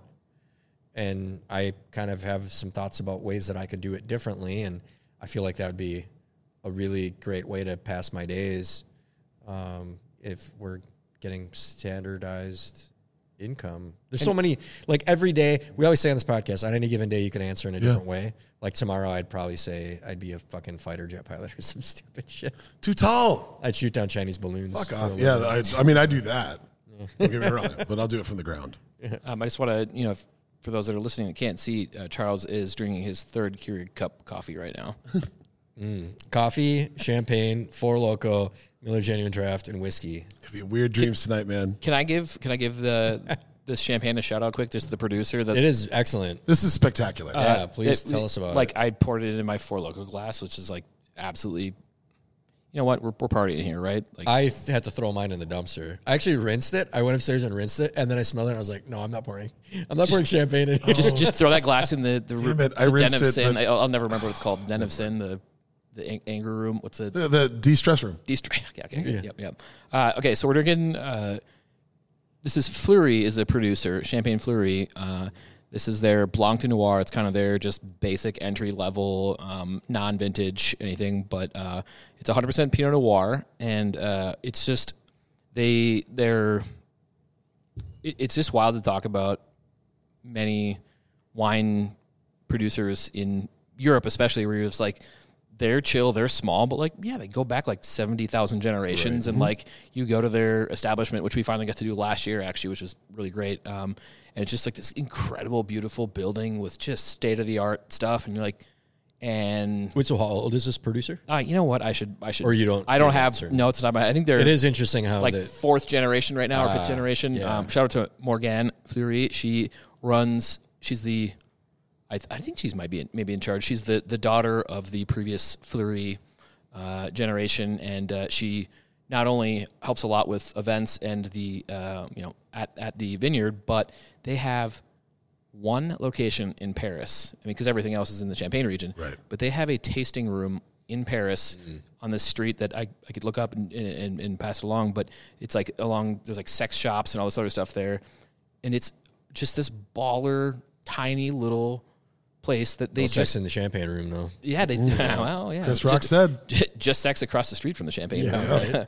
But just outside. I'm picturing like Pigalle, like in the Moulin Rouge area. Is no, not quite that far out. It's actually, I mean, you know what? If you want an answer, I can just look at my phone really quick. But it's always a must stop for us when we're in Paris, because they have, it is their one retail location, and it's half the size of this room, and they make a shit ton of awesome champagne. So you can get all these crazy, like, 2001 vintage, this, that, or like all these different grapes. This is experimental, whatever. Yeah.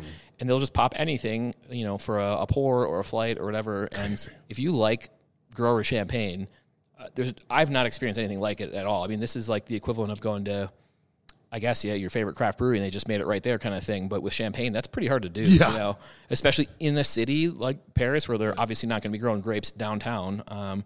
So, all right, I'll look it up really quick. But it's we fell in love with it, I don't know, 5-6 years ago. Is this non-vintage? Or is this it's non-vintage. Yeah, this is just their basic. It's very good. I brought the split. I could have, next time, I'll bring some baller shit. No, we have enough to drink. Yeah. But they this looks like the table where our board is looks like the weirdest bottle share that's ever happened in history. This table's going to break. People will be kissing before the night is done, and it may just be, one of us in the bathroom alone. But Splinter, very French.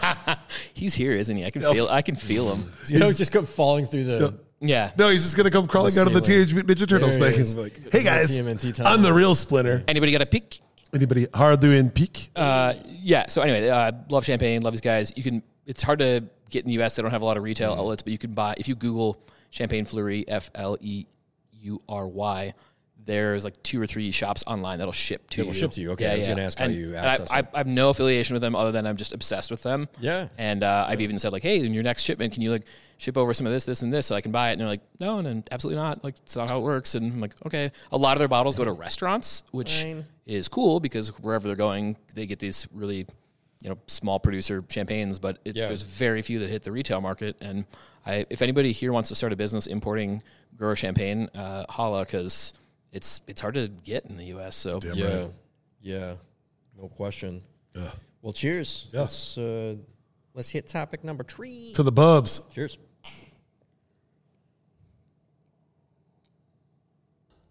Mom, is that you? Yeah, it is. All right. Unlock with face.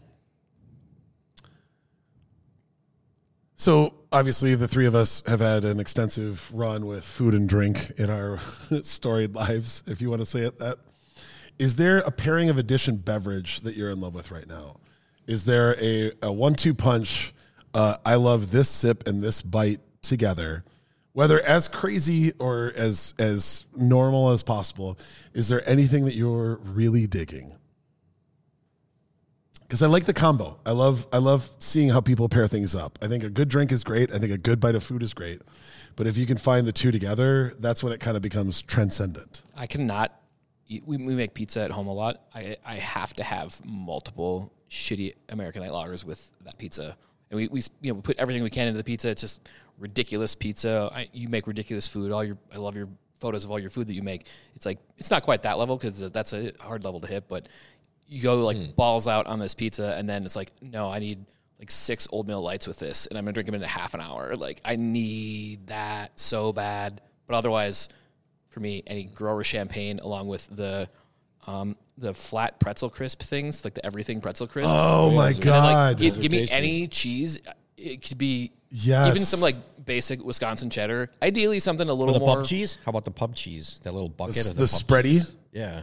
The baby bells? What are you talking about? No, like it comes in like the little sour cream containers. It's neon orange, and it tastes like the cheese that you get with the little red stick in the crackers. Yes. Like you talking pimento cheese?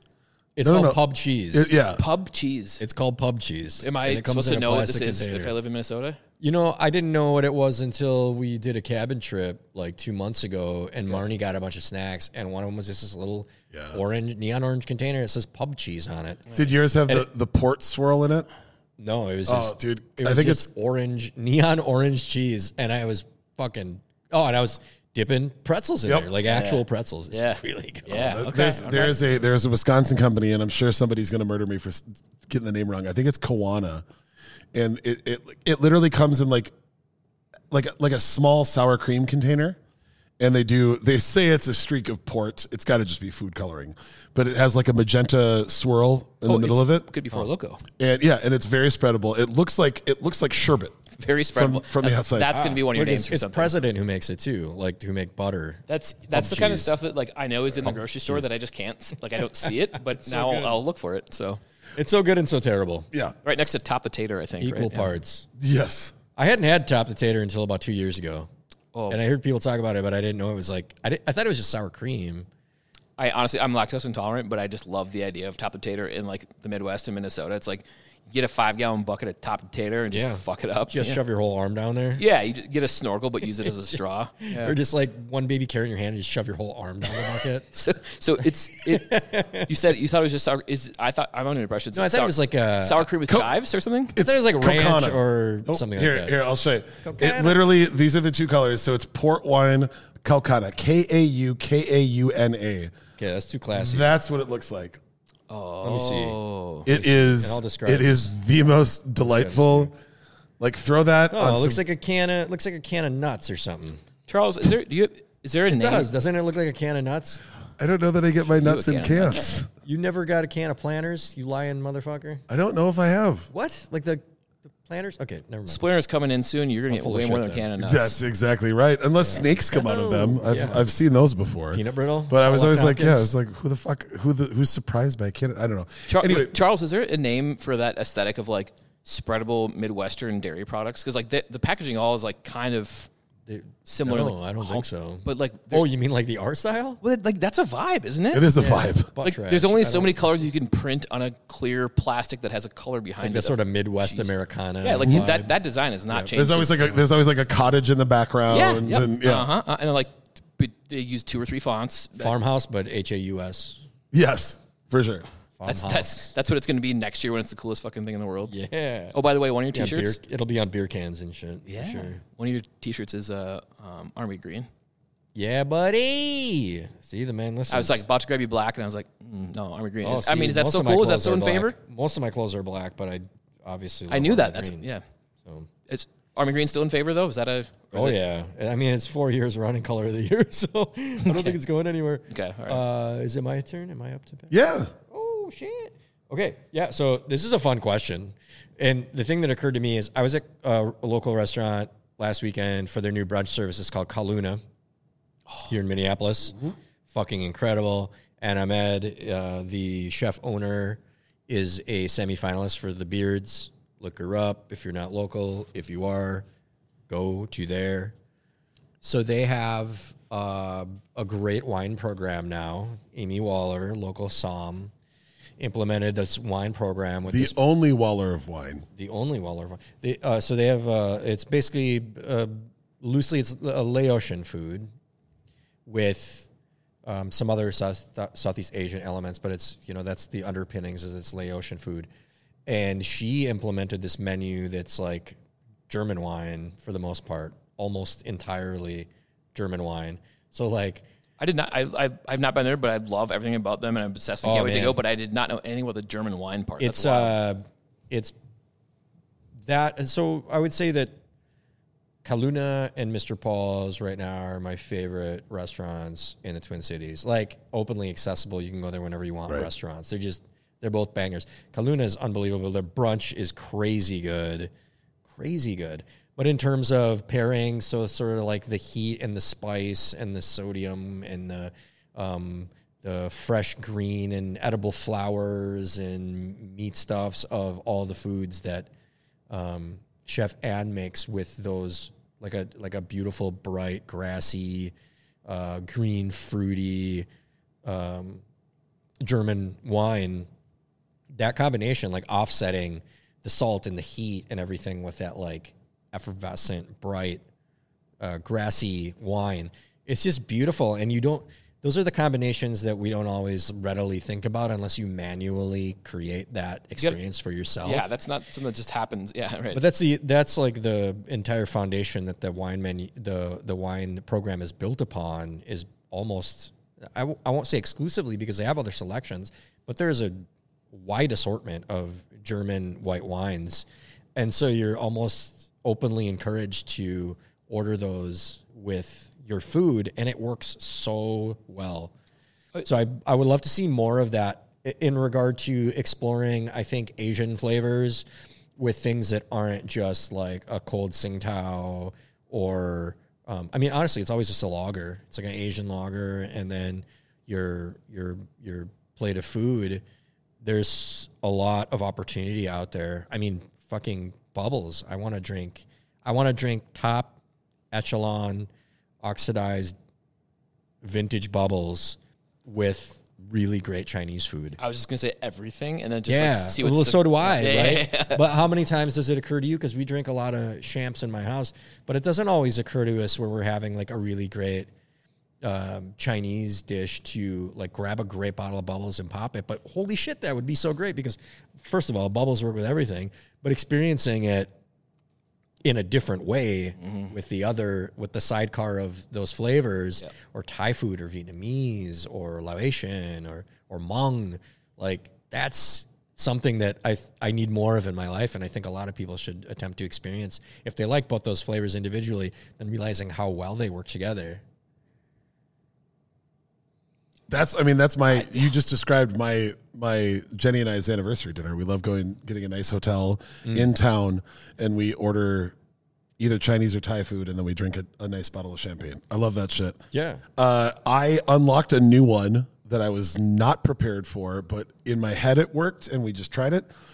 The pop-up kitchen at there's a local natty wine place called Bar Brava in town, and the pop-up kitchen, I went to school with Dan Rice. Great dude. Awesome fucking spot. incredible spot. Absolutely love it. Like really New cool, menu, right? New inventive, hand chosen. Yep, and a brand new menu. Like they ditched their kitchen in favor of pop-ups, kind of. They're doing Visiting chefs, snacky right? snacks, Yep. and then they were popping, but Guam, I'm sure, is well read on the subject now. They're not really popping anymore because now they have We have a resident kitchen there now. a resident kitchen. Oh, And it is I believe the youngest son in the Kwong restaurant family who spent 3 years at Spoon and Stable and is now Yeah, worked under Gavin Kaysen. Yep, and has now opened his basically like temporary in quotes because this may last kitchen there, and they have an incredibly Called Q's Kitchen.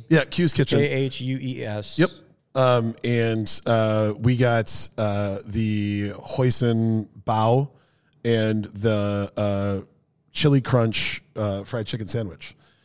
The hoisin bao with this beautiful gamay was a match made in heaven. Like every one of the sweet fruit notes in a hoisin exploded with every sip of that gamay.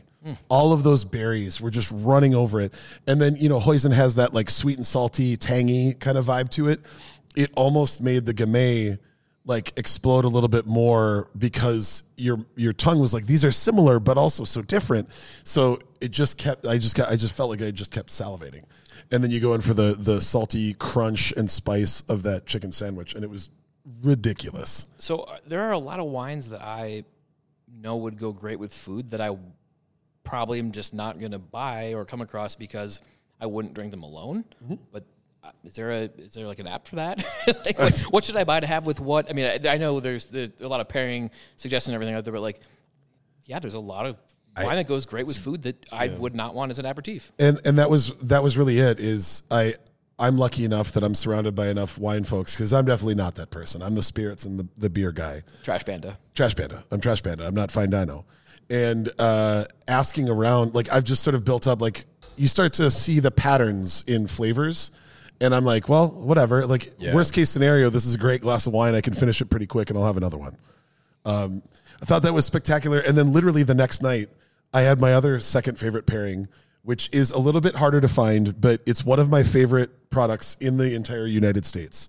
So anyone out there listening, I've talked about this distillery before on the podcast, Jay Riegers in Kansas City. They have an Amaro that is a cold brew coffee Amaro. Oh, fuck me. It's called Cafe Amaro, CAFFE Amaro. It is this weird nexus of like dark caramel, cold pressed coffee, and that medicinal funk of an Amaro. Is there any in this building? There is just outside of this building, and we can talk about that after the show. But I had that with a raspberry cheesecake, and holy fuck, nice. It was the entire like French dessert experience in one mouthful, like where you would have the rich dessert and then you would finish with a beautiful espresso.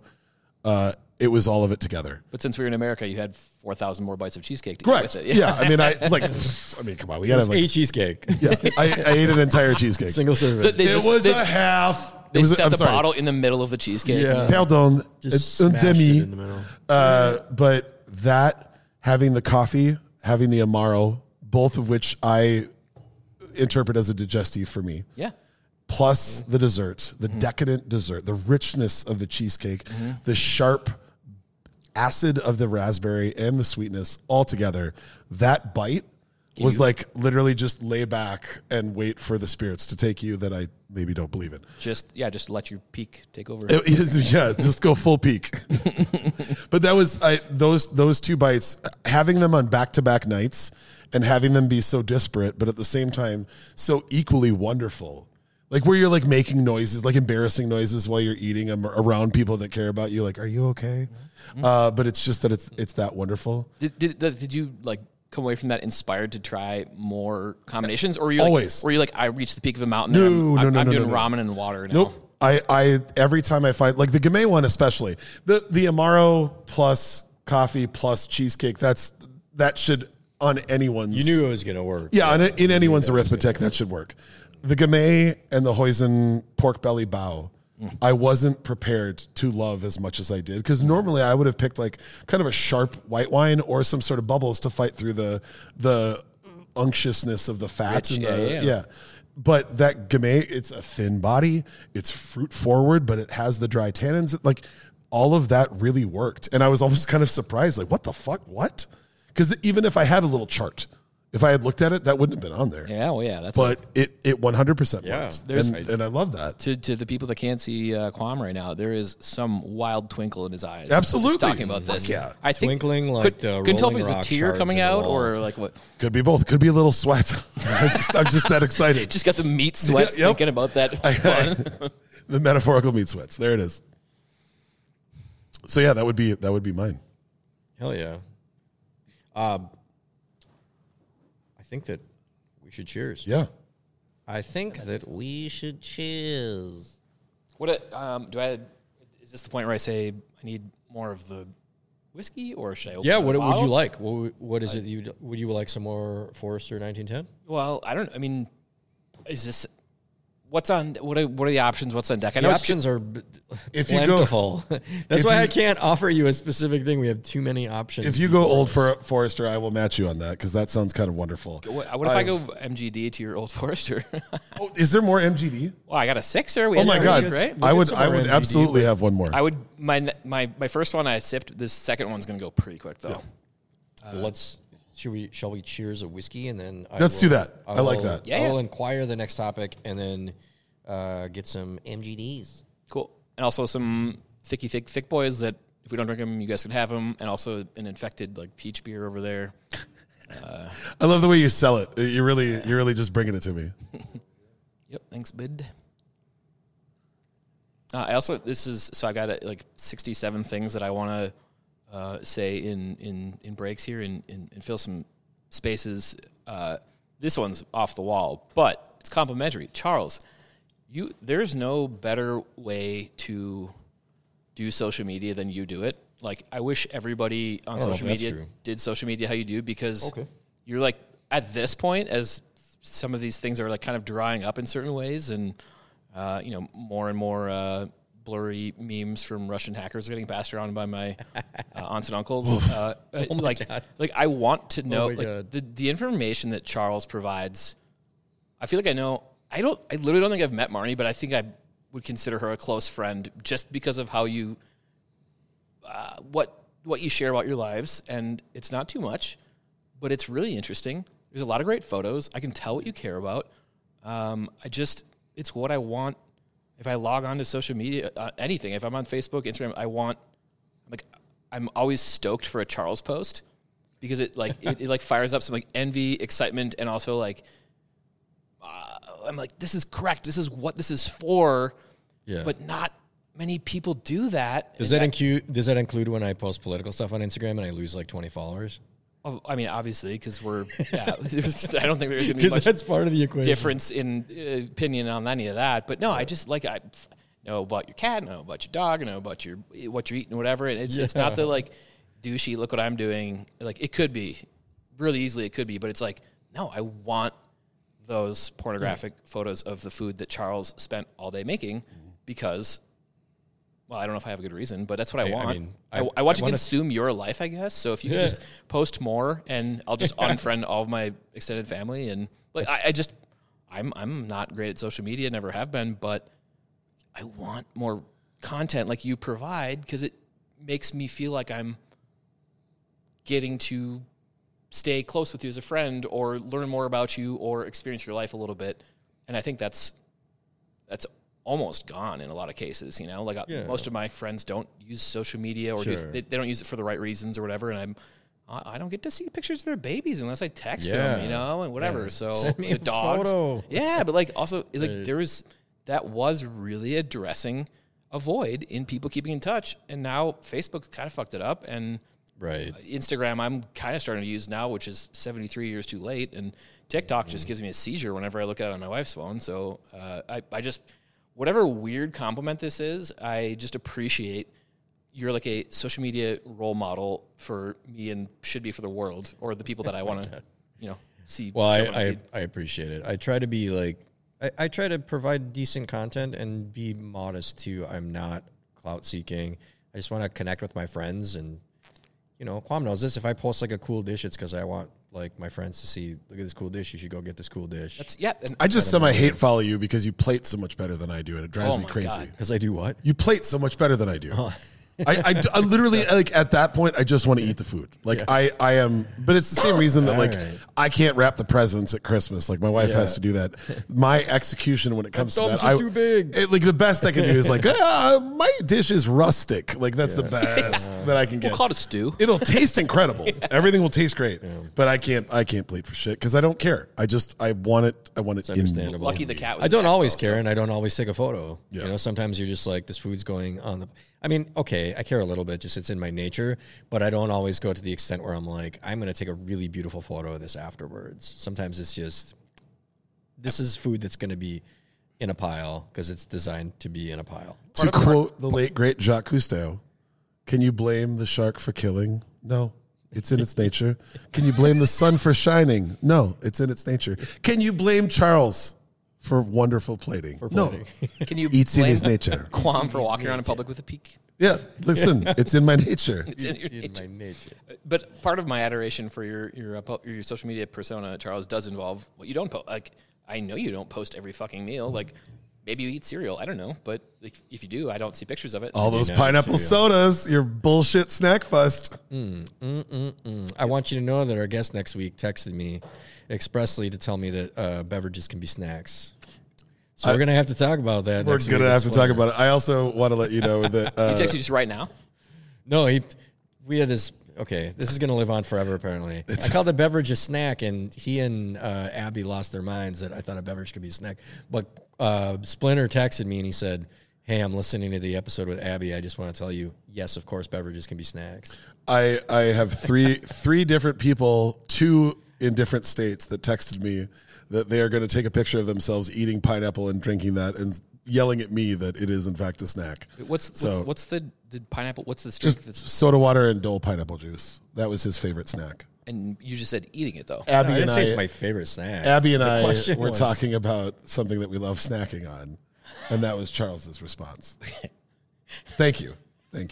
You know, it seems like the is a hot dog a sandwich or whatever. Yep. I'm going to leave that to the big minds. Again, I'm going to leave it to the big minds. I'm don't gonna even care. Sit on the sidelines and let you The guys. fact that Abby, who does not eat red meat, engaged me on the fact that I may have been driving around with loose venison on my passenger seat. And then my response to her was, at least my snacks are real. And she just gave me smiley faces. I'm like, okay, you know what we're doing? We're bringing people together. if we Except Charles. except Charles. Charles. If we have a, I think we need categories now for cool names for things. But loose venison would be like a good wrestler name, maybe. I don't know. That's your forte. But No, loose venison is like- no. Loose venison is what Splinter used to get called That's back the in finishing Vietnam. move. But okay. That's the finishing move. The loose venison. Do you know if Splinter is bringing disco naps? You guys know what those? Oh, I have no idea. Well aware. Okay, great. Because We have not planned anything. I almost pursued bringing them tonight, and then I have a kid and forgot whatever. But like those are the fucking best thing in the world, and they're like actually I'd say an adult's Four Loko, and they are now packaging them, and I can't wait to buy as many as I can afford. Good God. It is a tasty little treat. Some would even call it a snack. Speaking of disco naps. Topic number 4. Max, how do you personally define success in life, and do you feel like you've achieved it? Should I think about it while I go get some MGDs? Sure. Yeah, if you want to take a beat. Yeah, I can take this because as I Charles was going said, to go get them myself. This is just like this is the most real question so far, right? So like I got to think about it, right? sure. Think about it, yeah.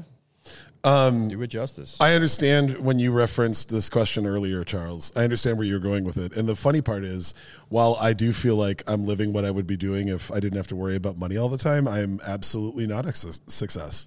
I think I'm doing things in the right way right now, but I have so much growth ahead of me. I feel like I'm a pretty good friend and I'm a pretty good husband, but I need to get better at both of those things. I think there's still so much room to improve. Sure. I think that I know a lot about the world, but I think that the privilege that I have been given by my skin color and by the economic class that I grew up in has still caused me to have blinders that I can't see that I have to learn more about. And no matter what, I'm still a few paychecks away from having to worry about how we would pay for things. Like, this isn't it's a very fun life, and it can be an exhausting life because of the pace that I choose to keep. But at the end of the day, this is, I currently feel and have felt my entire adult life like I'm just a little farther ahead of the boulder than Indiana Jones was in Raiders of the Lost Ark. It's not right behind me, and I used to feel like it was right behind me. Sure. Now I feel like even if I tripped, I could still get up and keep running, but that motherfucker would be right behind me. Dramatically. Yep, a lot closer. Mm-hmm. This would be the objects in the rearview mirror may appear closer than they are. No, it's actually that close. And I think that I'm trying to be better. I'm trying to get better, but I'm not there yet. And that to me has shifted in what I define success as. Sure. 10 years ago, it would have been I'm not making enough money, or I should say like 13, 14 years ago. It would have been I'm not making enough money yet, therefore I'm not a success. Yeah. Right now, I feel like I'm in a place where I get a lot of affection because a lot of people enjoy my company, and I like that. I feel like I'm a pretty good friend. I look at my wife, and I feel like the fact that we've been together for 11 years is amazing. I love that. But I want another 40 before I can decide if I've been a successful partner. You know, I look at my friends, and there are still so many more life's hurdles that we have to get past that I want to be there for, that I want to help out with, that I want to learn from, that I want to grow from. That has become what I decide as a success. Like, of course, I would love to have more money. It would be great. But there's not anything that I'm like, I feel like I'm missing out on life because I can't be a part of X or Y or Z because I don't have enough money to pay for that. That's a good change for me, and that's made me feel like a little bit more of a human success because I've shed some of that. But that said, there are still so many more things that I could do better. So I feel like I'm on the right path for the first time. You know, like I don't feel like I had that at all in my 20s. And in my 30s, I finally started to figure out my way out of the forest. Now in my 40s, I want to try and be better at all of the things that I truly care about and love. And that is the people that I love in my world, and then trying to figure out how to do a little bit more good in the world. And the best part is I don't think that there's a finite goal to any of that. I will probably die hoping to be a little bit more successful in all of those endeavors. Yeah. And I'm just fine with that. It's always efforting to have more success. And there isn't an end boss to beat. There's not a win. You don't win at that. But I think that if I'm given enough time to look back on things before the sun proverbially sets, I think that I will feel like it was a success if I knew that I kept driving down that road as long as I could. I mean, in a sense, this is like a exercise in perception, because success can mean a lot of different things to a lot of different people. Yep. Never mind the fact that it could mean something different to us on any given day. My approach to this is that I do equate success with professional success, because that is the water source that can feed the flowers in your garden. Sure. You know, it's the water, it's the photosynthesis. It can be, it's unfortunate, but living in a capitalist society, living in the United States, like having success, not just fiscal success, not just like the amount of money that you make, but the conditions that you persist within for your professional endeavors. So I think for me, I would define success, which I feel that I have achieved, as the ability to freely express my passions through my vocation and to be fairly compensated for it. So I'm able to express myself through my businesses, and I'm fairly compensated for that. And I have freedom in a lot of ways, not just to pursue the work itself, but to pursue my hopes and dreams and passions outside of my work. That's really important, because then that affects my relationships with people, with my wife, with my pets, with my family. Do I have unlimited freedom? Of course not. None of us do. It's impossible to achieve that. You're always there are chains. No matter how high up you get, you're still going to be entangled by some rigor of your business, no matter how big of a multi-billion-dollar conglomerate you run. But for me, I feel like I have achieved a level of freedom, and not just of mind and spirit and vision and my actual like location of my body. None of those things individually, but a combination of those things that I feel like I'm at a point that I'm super pleased with. Like I'm happy where I'm at, and I wouldn't really change anything, which doesn't mean I don't want to add stuff. Yeah. Because I'm always working at adding stuff because, you know, we talk about the hat on a hat on a hat. Mm-hmm. The fact that we're always trying to do new and fun things. We're doing it right here every time we put the mics in front of our faces. Yes, sir. But, yeah, I think that I define success as sort of, I feel like where I'm at with my career and my life and my relationships. And imperfect as it may be, you're never going to probably exceed 99%. I feel like I'm somewhere in the 90s, and I cannot complain because if I would have done things differently, I might be sub 90. Yeah. You know what I mean? Like, I'm so happy where I'm at that I wouldn't change anything about it. And obviously still got a lot more work to do, but I'm happy where I'm at. I have some personal writing exercises that I do for myself, and I like to read back on them, you know, to like see like what kind of growth I have. Yeah. And I guess just jumping off of what I had said before, I want to shout this out because I hope that there's another person out there that feels this, and I hope this registers with somebody. But to me, the biggest personal success that I've had this year was for 2 weeks at this Iron Bartender thing. It was a charity drive for Project Black and Blue, which is an incredible charity. Please check them out. They had a wheel of shit that you could win, like T-shirts and shots and, you know, a free beer and whatever. And one of them was just a hug from me. It was a former guest of the podcast, Katie Dimmick's idea.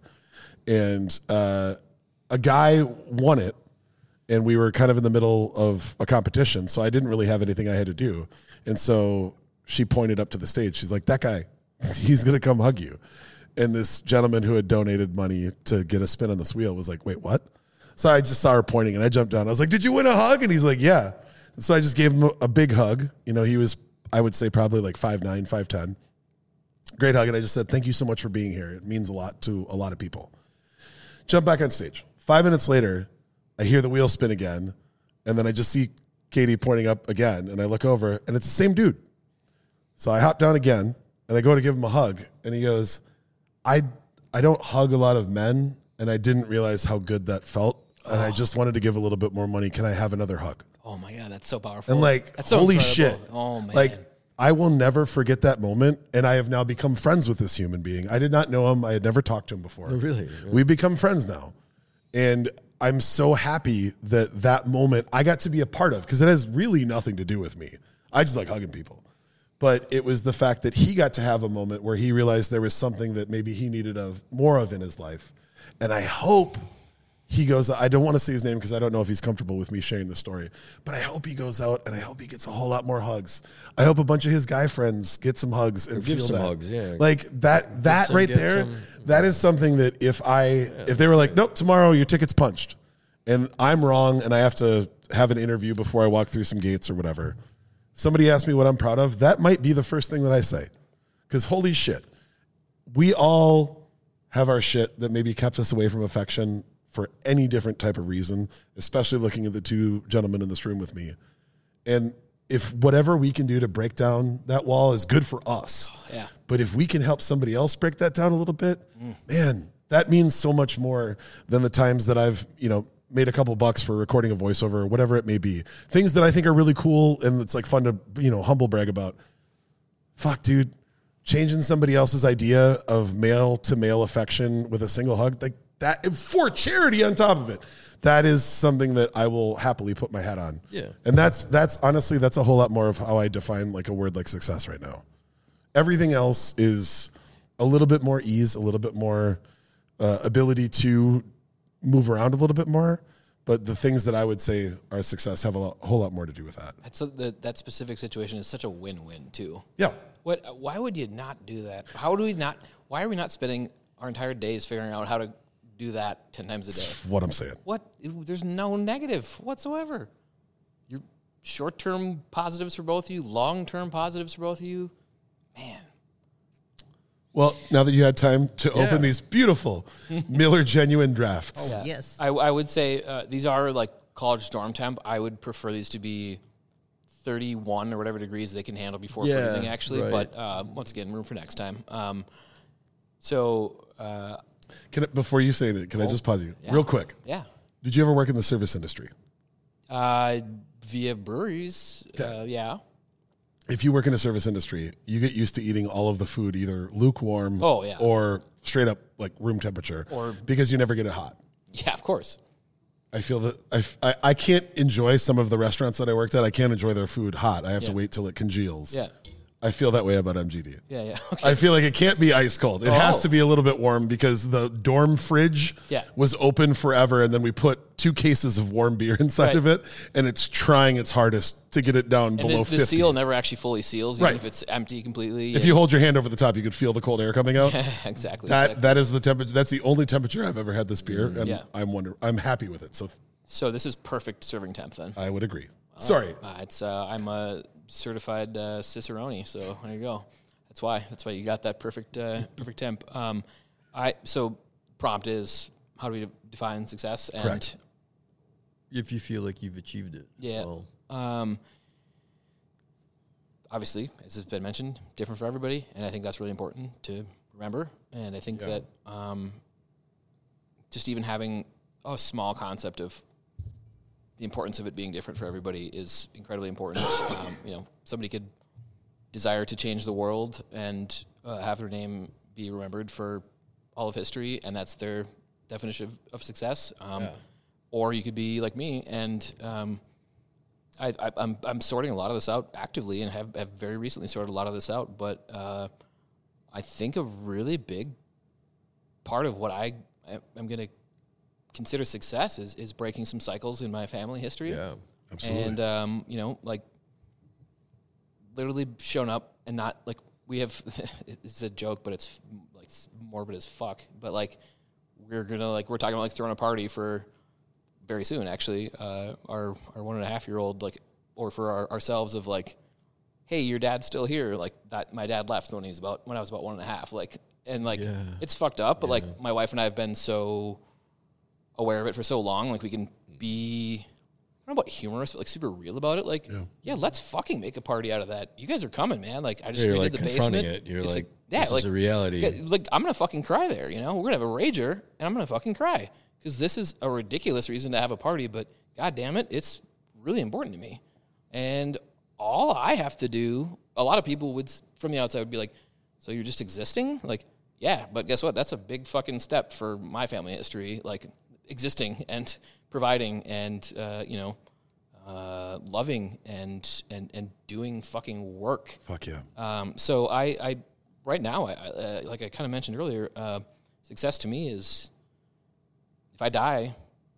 I've been thinking about this way too much lately. If I died and my kid remembers me as a dad, I'd like to say like a good dad, but like just a dad. Like that fucking counts. That's a 30 to 90% of it. And like, and if my wife says like, yeah, he wasn't that bad, like that's most of it for me. And it's really hard because our culture, like I'm supposed to cure cancer. I'm supposed to but like I really am committed to being a father and a present father to one or maybe more children and a halfway decent partner. And it's been a fucking ton of work. And, yeah, so that's a huge part of success to me. I also, before I came on, before I agreed, Charles had to really court me to get me on the show here. But I said as long as we could talk about vulnerability, much other shit like that, like I think a mission of mine. I don't know how I'll measure it, or I don't know if I'll, die thinking I got it right or not. But like I'm pretty committed to creating spaces for I probably don't have the right language to put this yet because I want it to be very inclusive, but people who identify as male who don't otherwise feel super comfortable being vulnerable, I want to like create spaces for that to be super fucking normal to the point of not like, let's sit here and break this down, but like, let's sit here and like cry and talk about terrible shit, or just like have beers and talk about whatever we want and remove a bunch of layers of shit that we all kind of have forced into our lives as filters for what we're supposed to be. So that's like really important to me. And I've started saying to my closest circle of guy friends, just every time I see him or tell him I love him. Yeah. And most of them aren't really saying it back yet because that's fucking, why is that hard? It's hard for me to say. I don't know why, but like that, like I'm going to bed at night or like I'm having a depressive episode or something. I'm like, oh man, I fucking love all my friends so much. Like I feel it, I know it, whatever. But like in that moment when you're like packing the kids in the car or like just went to a bar for a couple beers or you're like leaving, you're like, it just is weird to say I love you, but like, no, I'm not certain of a whole lot more than I love you. Like I love you, man. I love both of you. And I'll be fucking here for you guys for whatever you want. Love you too, Max. Yeah. I think that's I feel like generationally, my hope is that it won't be as difficult to express, not ourselves, but for people to express themselves. But I think it's our responsibility to absolutely. I mean, yeah. it's your job now when you're talking about what kind of father you're going to be, right? Like you've learned now that you wish that was something you could freely do with your friends, is just say, hey man, I love you, or hey, I love you, not hey man, I love you, because we find ways to tamp it down. Yeah. We say love you, or we say hey man, or we say dude, but like it's okay to look at your friend and say I love you. Yep. And it's doing that sometimes feels uncomfortable. It's because the world taught us, society taught us. There's something about that that's verboten. And You're our not cycles supposed taught us. to do that. You're not supposed to do that. You're not supposed to look your friend in the eye and say, I love you. But why not? Yeah. They never tell you why. No. But we were all raised, you're 34, I'm 41, Kwame is 43. 43. Where we're within an age range where the years that we were raised, hypermasculinity and just teaching boys to be men, which is weird. At a very young age, society tells you, like, toughen up, don't be weird, don't look another man in the eyes, don't tell them that you love them, and like to what end? What is it that what end are we pursuing? I honestly have no idea. I don't even know the language to talk about it, but like 100%, exactly what you're saying. That is 100% it. And yeah, it's so wild that it's not even like it should be more of a conversation that should be commonplace. That if so many people of our shared generation here feel this way, which I'm confident a lot of my friends, close and not even that close, like we all feel this, but it's fucking hard to act on it still, kind of. Well, I mean, that's the thing. Like, you and I have never hung out, as far as I know. Oh, I have a story about this, but yeah, we'd have. Okay, all right. So we have. But it's not really. So It's- currently, as far as I know, Yeah. we have not hung out. Yeah. And I'm looking at you right now, and I say, Max, I love you. Ben Quam, I love you, man.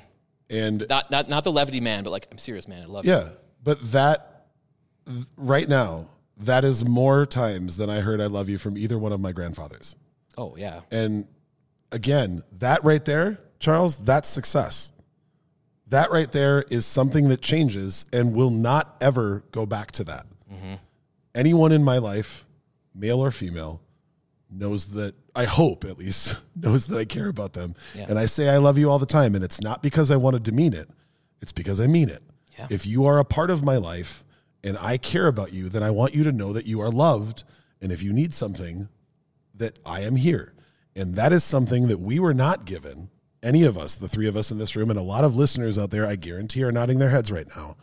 And that is all it takes to change that, is to look at somebody that you care about and tell them something that you weren't told, even though you knew it, or you didn't. Whatever it may be, whatever your experience was with it, you can let somebody else know that, and then they can never question that again. And that is, I think, the most important change that we can make, and a success that literally will live on well past our lives. Oh yeah. There's no going back on that. I love that you've put it that way. Like, there's not a lot of room to revert back from that because there was no fucking good reason for it to exist in the first place. Nope. Yeah, I think the thing that I find a little tragic is that there's a lot of people that were, raised in the span, like our generation or prior to ours, that will never seek that and think that they don't need it because of the conditioning, right? Yeah. Like it's over. Yeah. Like, no way, I would never do that. There's a lot of people who feel that way. I'm not just like red state stamping this by any measure. But we are in a privileged bubble, no matter what. Sure, but I'm saying there's a lot of people who are steadfast in their position that they'll never need to tell a friend of theirs who so happens to also be a male, or even like never mind, take gender out of the equation. There's people that just don't say I love you to anybody. Their spouse, their kids, like there's people who don't say it to anybody, and it's because of society is like conditioned them to think that like that it's a sign of weakness. So on that, it is important to not just put gender to it, because it's for me, it's probably just hardest when I know I love my best friends and like people that I have really close connections with, males. I just like that's the hardest to just like, I love you. But last night, my mother-in-law, once again, who was here a few hours ago, she's a saint. She's awesome. She watches our kid 2 days a week at our house and comes over for dinner other nights and stuff. And we just had it's always frenetic. We have a toddler, and it's just, there's no calm moments in life, I guess, probably for anybody. But anyway, she was leaving way later than she should have, and yada yada. I'd heard the kid didn't take a good nap, and all this shit, and I was feeling just totally fried. And I was like, you know what? I don't know where it came from actually, and I should just channel that, and I just do it all the time. But as she was leaving, putting her shoes on, going to the back door or whatever, I was like, hey, Stephanie, and she's gonna listen to this, so. Stephanie, you remember this? This was yesterday or a week ago or whatever. Said, whenever you listen to it. I just said, hey, we feel your love so much. We feel so loved by you, so actively loved by you so often. And I'm sure we don't tell you enough, but we really love you a lot, and we feel very loved by you. Amazing. And it just fucking she melted, and she thought she had to go. She had to go in a rush with her, but like she was just like, I don't even know if she said I love you back. I know she does, but it just like hit her in such a way when we were in both such a frenetic moment. I was like, fuck, I had to muster up to do it. I kind of had to like, I'm going to go to the back door when she's by the back door. But like, when's the last time I told somebody that I love them, but I fucking regretted it? Never. Never. And, when's the last time I said I love you to somebody and it felt awesome for everybody every time I've ever done it? Exactly. Like, why? Well, I still don't know why I can't muster it up every time all the time. But it doesn't have to just be males. And why not express that gratitude and love and affection every second that you can? Yes. Cheers to that, huh? Yes. Cheers to that. Hey, cheers. Love you guys. Love you, brothers. Love you too. So since Quam doesn't remember the last time we hung out, Yeah. no, it's not. It doesn't really count. I think you will remember this actually. So we were at Tenacious D. Oh fuck, you're right. Oh my god. Yep. So, but like you're the man of the hour there. You were like, oh god. And I just like I actually came with a friend who's not in the industry at all. We've been friends for a long time, but he kind of knows of some of the people I'm friends with in the industry and stuff. But I literally wouldn't have been able to picture it until you took your hair down. Yeah. And then immediately, like, I'm back there right then. And was I playing a little like plastic saxophone? No, that was Jack Black. I'm sorry, that's Saxima Boom, and that is an Saxima Boom, entirely separate thing. So, But yeah. So I'm with Splinter, and then we got Murphy in for free, whatever. And then just like I paid for like 3 $11 beers, and then Splinter's like, "What are you doing? Come to the like cool area wherever you guys are, like the VIP." And I think he introduced me to you, or I was like, "Hey, what's up? Like, who are you?" And you're like, "Oh, I'm Ben Quam." And I'm like, "Cool. Like, how do we know each other, right?" And you're like, "I don't know." Like, we tried to we threw around some things like how we could have known each other, and like, no, we could really come up with things. I'm like, dude, I'm like, I know, like, why do I know? Yeah. Like, I know your name, but like, no, we know each other, man. And it's because I listen to this fucking podcast. I love it.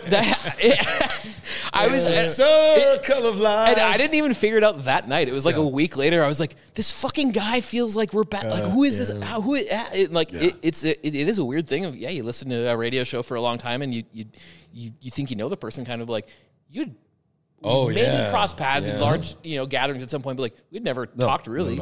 But I was like, I'm sure we're like close friends. And I couldn't figure out why. There was Isn't that also interesting when you can't place someone, but you know their voice? Because Yeah. it's happened to me before at like a party. Yeah. I hear someone's voice and I'm like, I know the voice, but I'm looking at this motherfucker and I don't know him. And you're But so it's humble, because- too. If you would Sorry have to listened to Lewis more Black things. shit, but This is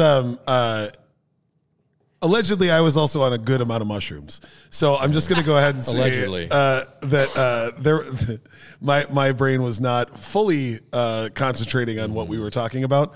But literally, as soon as you said today, like you started saying the word, and I immediately pictured the outfit that you were wearing, and I'm like, oh fuck, yep, we 100% talked.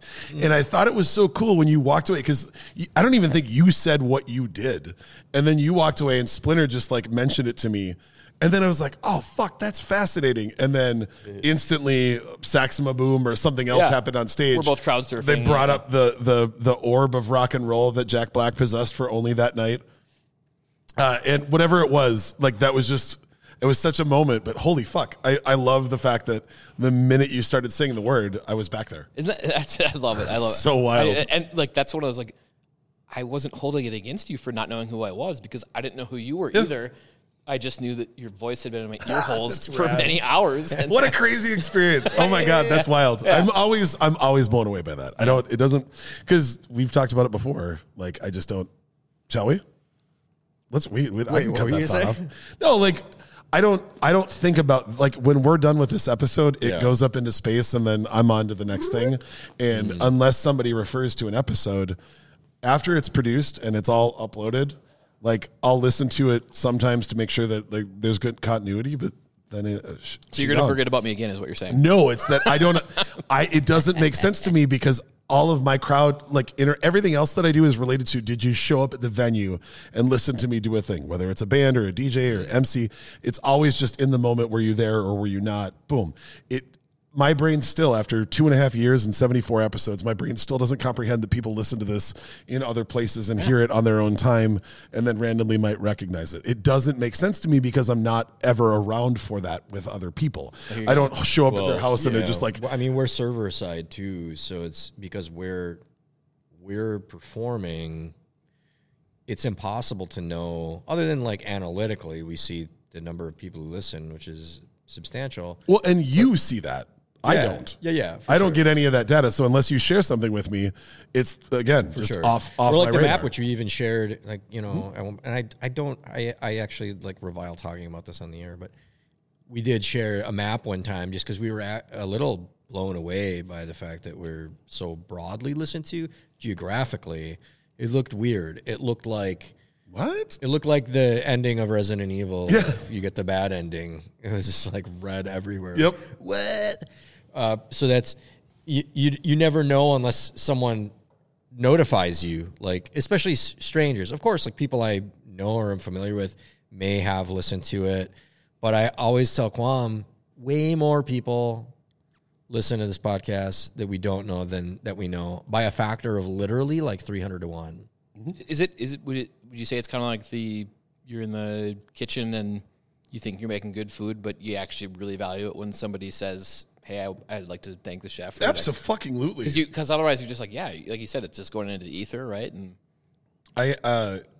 for those that listened to our previous episode with Peter Campbell, I got a text from somebody that I interact with on a pretty regular basis, but we don't see each other regularly at all. Yeah. And the bag lunch every day except one pizza day was his experience too. And he's like, I've never really talked about that with anybody, but as I was listening to it, holy shit, that was my entire childhood.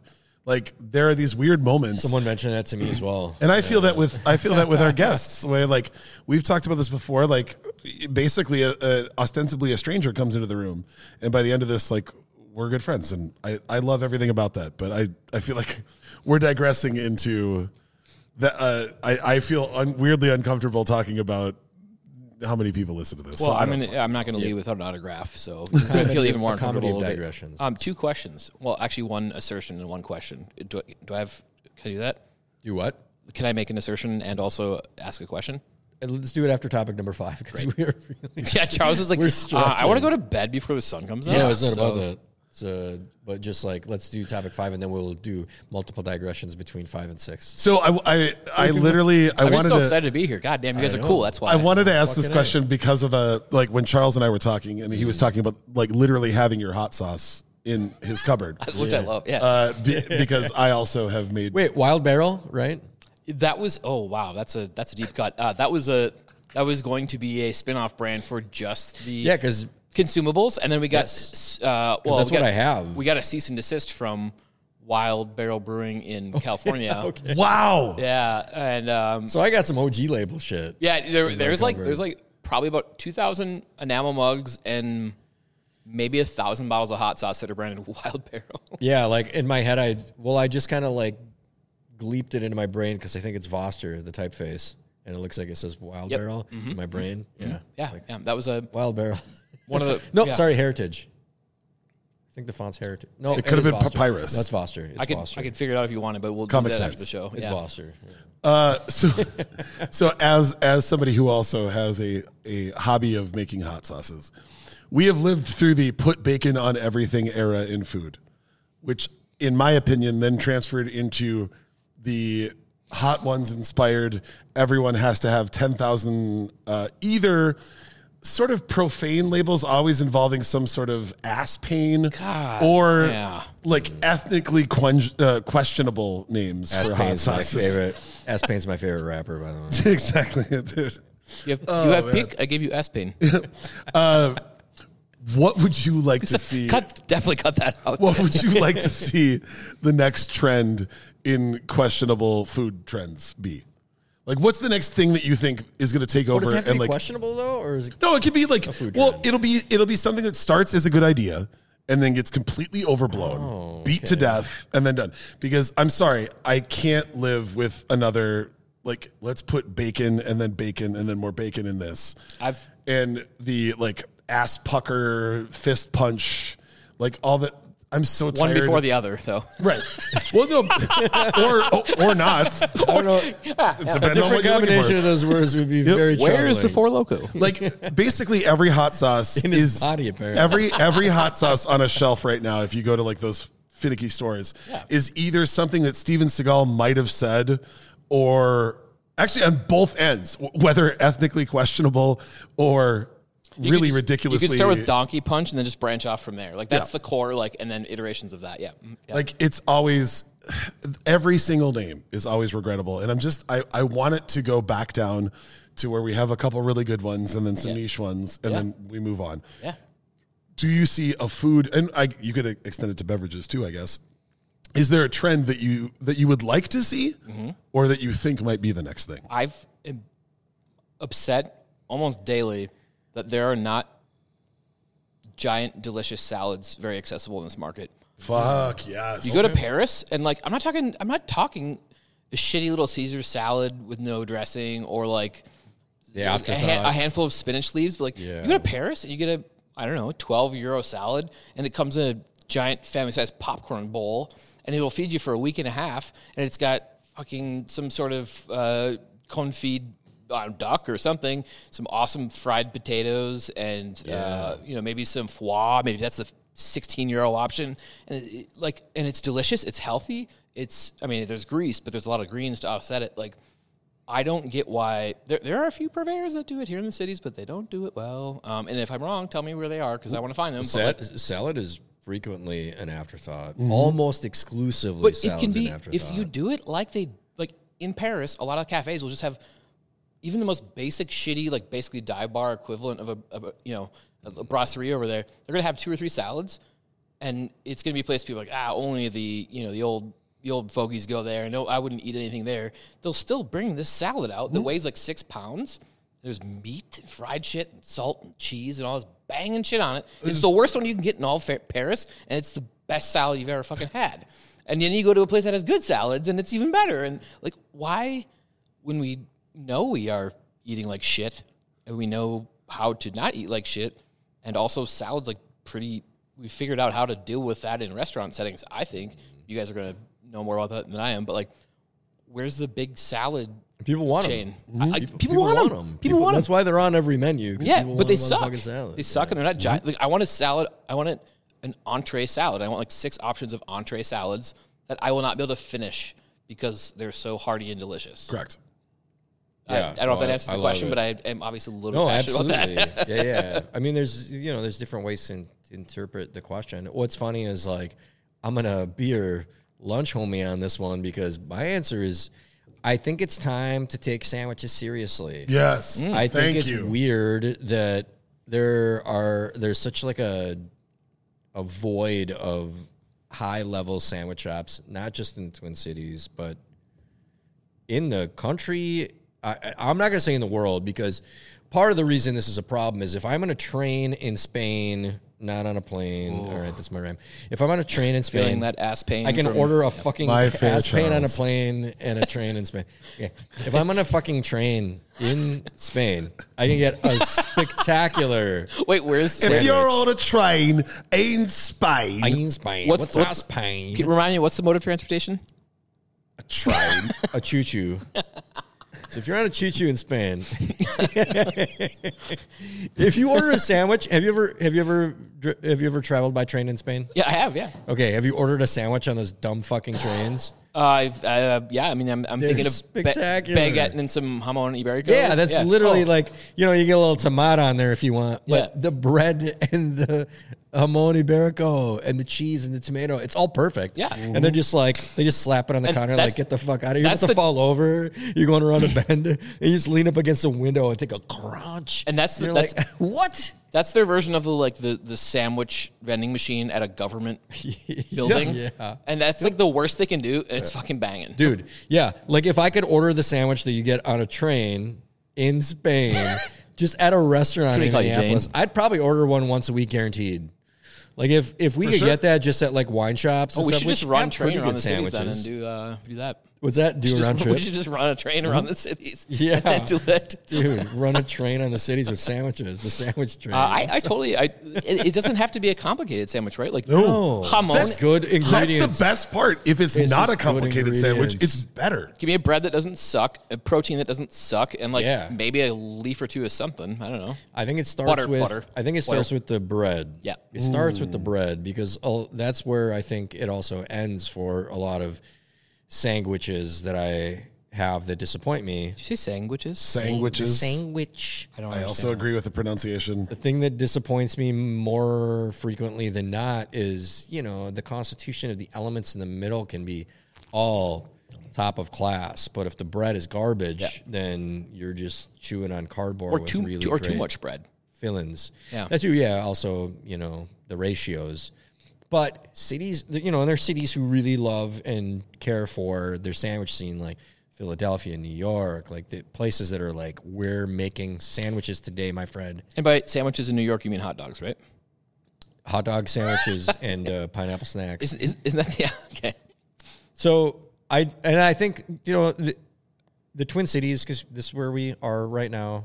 The Twin Cities is trying, and we have some good spots, but I feel like you could have literally 5 to 10 times more sandwich shops trying really hard to make really fucking delicious sandwiches, and they'd be just full, to the brim. And they could add. I mean, they could use. I can't imagine quality ingredients of that. I mean, yeah, you math it out if you're trying to run a restaurant. It's not like there's some prohibitive factor in there. It's like, nope, just maybe get your bread every day. Fresh bread would be the hardest thing to do, but everything Yeah. else should But be if you bread. live in the Cured itself. Twin Cities, you can fucking line that up. We're surrounded by fucking flour. Yeah. The cities are founded on flour, Yeah. gold medal in Yeah. Pillsbury, and Yeah. we're like, how do we make bread every day? Get the fuck out of here! Why do you think this city exists? So can I just so I can calibrate where you're at with this? Can I throw out a couple places and I guess I'll say I like them. Yeah. And Yeah. you give feedback Let's do if you want or not. But well, this isn't Twin Cities, but Not gonna yuck your yum. Northern Waters Smokehouse in Duluth. Absolutely. Banging. To me, that's One of the best. yeah. Okay, all right. St. Paul Cheese Shop. Sick. Yeah. Yeah. It's like nobody like they do not. I live a block away from it, and I went in 5 times before I realized they had sandwiches, and then I got a sandwich, and I was like, "What the fuck? You guys should not be calling yourselves the St. Paul Cheese Shop. This should be the St. Paul Sandwich Shop Sandwich because shop. I don't buy cheese there. I buy sandwiches like 2 or 3 times a week because I can walk there and get it from my house, and a couple of them are so simple, but just quality. And then they have some real bananas ones with a ton of shit on them. But like, anyway, so that like, is that what we're talking about? Because like that's to me, those are both like really good. Or are there other? Do you have examples of places you really like? Or? Yeah, I mean, so here's the thing I want to say. Kieran's Kitchen already, because everything was there. We're making really banging sandwiches, and I can't wait for them to reopen because they're shifting their way. But having like Bakersfield flour in there, having Alamar cheese. Alamar cheese, and then they're going to be shifting to Lowry Hill is going to be doing their meat program. So having like every element under the same roof where all those ingredients are as fresh as can be. The bread is incredible. The cheese is the best cheese produced in the state of Minnesota. Hands down. And then I'm very curious, enthusiastic and interested in seeing what Lowry Hill does with the meats. I've heard a few things about how they're going to run the program, but super excited about that. Marty's Deli opened 2 doors down from my house. They make great lunch sandwiches. I smell them baking bread when I take my dog out to piss in the morning. Like, it's literally 2 doors from my house. And they're making really good sandwiches. I just want to see more of that energy. And like, you don't got to be weird, but I'd like to see people be bold.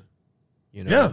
Fry some clams, bro. Make a porchetta, like slice up a porchetta and put that on a sandwich. That kind of thing. Make your own mustard. Get It weird doesn't with just it. got to be a ham sandwich, right? Is there a distributor or supplier that could hand feed this to places that want to try the retail, or do we need to start that? Start which part? Well, I mean, just if they're not willing to do it in-house, because that's a whole nother level of infrastructure, but you know, yeah, ideally you bake your bread, make your porchetta in-house, but what if you can get it delivered every morning? Oh, yeah. I think that what happens is in the chain of command, occasionally, like a thing is easier to do when it's easy to do. And sometimes it's bread, right? And it could be other elements, but sometimes it's the bread. It's like, whatever, we get this bread in bags and it's fine. I'm not trying to denigrate anybody, but it makes a big difference if you have like crazy, fresh, delicious bread. Could we today, though, well, tomorrow, it's getting kind of late today, but could we start a sandwich shop and get bread? I think the bread, that'd be fine. We could figure that out. We get bread from a bakery. Could we get meats without making them ourselves? Obviously, jamon, Iberico, we're not going to make that ourselves. Yeah, but you don't always got to make it. Like, is there a? This is where you guys know shit, and I don't. Like, does Cisco offer like dank ass sandwich meats and stuff, or no? If you leave off dank ass, yes. I mean, there's no mass producer that's really trying to do anything like. So on you the can premium source- side. Yeah, you can so- source the meats depending on what it is you want to use. Yeah. But okay, so And it's the cheeses. but it's not a plug and play thing, which is a barrier to why it's not happening. It's going to require some sort of effort to say, I care more about the quality than the quantity, and I would like to keep pushing that out, but do it at an affordable rate. It's That's a lot like always the gonna salad conundrum, Yep. right? That like it's like just give them a salad. I feel like that's the way we treat sandwiches as well. Just give them a sandwich. Like, I can make a sandwich in my fridge door, okay? But if I'm going to come to you for a sandwich, I want it to be something that I couldn't stand in my fridge door and make. But most places that make sandwiches, it's like a sandwich you would make in your fridge Correct. door. Nice and dry. Yeah. Why is the bread tomatoey already? You made it in front of me. Like, Pan why con is it tomate. soaked with tomato? Yeah. But honestly, again, I'm going to say it for the last time, but being on a train in Spain, eating one of those fucking sandwiches, it's just mind-blowing. Yeah. The first time I had that was after we were in Barcelona on our honeymoon, and then we took the train to Bilbao, San Sebastian. Yeah, to San Sebastian. And we were on the train, and I was just like a little peckish. And I usually don't eat on trains or doing like any fast food or anything because I'm trying to maximize. I want every calorie to count. But I was like smelling, I think I got like a whiff of the sandwiches, and I was like, all right, I'm a little peckish. And we went in the back of the train, the little bar they got back there. And Marnie's like, I'm going to order a sandwich. Would you like one? I was like, yeah, I think so. I seen some dude chomping on one. And I was like, that can't be any good. And then I got the sandwich, and we like literally are like falling over. Cup of coffee and a sandwich. Took a big crunch out of it. And I looked at her like, The fuck? this is a sandwich on a train? Yep. That's their bottom of the barrel. This is a sandwich And on it a would train? be, Yeah, it would be like high. not giving a fuck class shit. at all. Yeah, yeah. Dude, for real. It's probably been in the fridge for 3 days, but it's still fucking perfect. Yep. I don't think it was, dude. I'm telling you. I Well, think it either was way, like, they it like, was so good. the person dude. who sold it to you probably was good. not like proud of that sandwich. They were probably like, I'm giving you a train sandwich. Well, you can tell they didn't care. Yeah, right. It was a very transactional Right. McDonald's-esque situation, right? But then you got a sandwich that in the U.S. would stand out and you'd talk about it. This perfect hamon. Yeah. This delicious cheese. Is there butter, fresh sliced olive oil? Was tomatoes. butter or olive oil? Neither? Oil. Oh, yeah. Oil. I mean, I don't know if it's always the case, but I think like that first one I had, I believe, was the tomato, cheese, the jamon iberico, and then crunchy ass. It was like thin too. It almost looked like they flattened it Like a little skinny. because it was like all crust with just like a little bit of fluff. You're like, oh, he's American. We'll give him a panini. Yeah, it was, honestly, it looked like the size of it was like a panini. Okay, and then just like crunching into it. I looked at Marnie as like bits of flaky bread are in my beard. I'm looking at her like, what is it? I'm on a train in Spain. And they have, along those lines, you just walk any street in most European countries. Well, okay, we'll go France, Spain, Italy, but like they're going to have those sandwiches pre-made in the case too. Like you can see from the street. Sure. And that's And they're €2 or €3. They've probably been there for 6 hours. Sure. You get one for favorite €2 and then fucking blow your face off. I mean, it's even in places like Lebanon, in the Middle East, getting a euro or something, it's just like they care about every element. The bread they made, they rolled up the spit at like 4 a.m. so that it was ready to get scorched as it's spinning around, and the guy's waving the scimitar, and all the meat's falling down onto your loaf of bread, and they have the sauce that they just made, and they sprinkle some radishes and onion and mint on there, and then he just like wraps it up with some wax paper and shoves it in your face for like $1. Next. You're like, Dude, Yeah. that's the same shit in Morocco. You know, like it doesn't fucking matter where you go. Yeah. Everyone's got one, and it's so frustrating that we don't. Do we have Yeah. do we have an equivalent here at all? We don't. Do we have what? I mean, Taco Bell fucking bangs, but do do we have we an have what? equivalent like? Give me your hot, delicious, cheap, whatever. Like, what do we have here? That is that. It's literally a Big Mac. That's No, no. I'm serious. There is Okay. not. And I guess I would like to throw in, because it actually goes off of yours in the same direction, Charles. is Oh, that's your name. I am so tired of Americans being afraid of sardines, anchovies, Yeah. fish sauce. Let's go. The savory notes that all of those things can bring to sauce is ridiculous. The savory notes that those things can bring to salads, ridiculous. Can bring to sandwiches, ridiculous. It's so fucking great. And it is like whenever somebody tastes Especially when something. you don't tell someone. Right. I Whenever got the somebody. anchovy tube. You think When- I tell everybody I put the anchovy tube No, in something? of course you don't, because then they won't eat it. Right. But here, guess what? If any of you out there have ever had mild, medium, or hot at Buffalo Wild Wings in the last 20 years, you've had plenty of anchovies in your life, because that's one of the salty stabilizers. You've in been that choved. sauce. Gotcha. You've been choved. You got anchovy, motherfucker. But seriously, like that, I don't understand why that's not a thing. And I understand, I guess, that somehow seafood isn't a thing in middle America because we're not around it all the time, but everybody brags about ice fishing all the time. And then the minute that you throw a little salty snack on something like, "Oh, I don't eat fish. What the fuck is wrong with you? I'm sorry. That is not okay. And if you look at the depth of what fish sauce brings to a broth or a chili or anything that you're cooking down, I'd take it over like ketchup, just on anything. 100%. Like, just, I don't. Maybe even cereal. I have friends that come Oh, over. dude, something just occurred to me, and I don't know how it's never occurred to me before, and I'm sorry to digress. Please but say fish Have sauce you ever instead. used fish sauce as like malt vinegar on some on fries. chips? 100%. Chips. What? You have done it? I've done it with Red Boat. I did it with. What are you doing after this recording? Let's do Dude, this, because fucking like do you're this. already eating fish and chips, but then if you use fish sauce as the malt vinegar, I will say that. Here's the deal. Do you want to touch acid on there too? Or? Touch of acid. You got to do both. It has to be a mix of both. yeah, it can't just But be it's fish sauce. better. But I'm saying you could make like a little. If you do, no. You can take a little shake dish and both because you get little bites of both. Shake both. So Red Boat number 40, I believe, is what the full title is. But Red Boat is my favorite fish sauce available in our market right now. If you take that Yeah, Red and you Boat's good. sprinkle that over fish and chips, and then you sprinkle a really good malt vinegar across the top, you don't even need finishing salt on those fries because you already have salt in there. me personally, I like things a little saltier, so I'll kick it up a little bit with that. Yeah. But then you eat it, and every bite you get like salty, funky, sharp. Salty, funky, Hear me sharp. out, Guaranteed though. 24-hour peak. Hear me out real quick, though.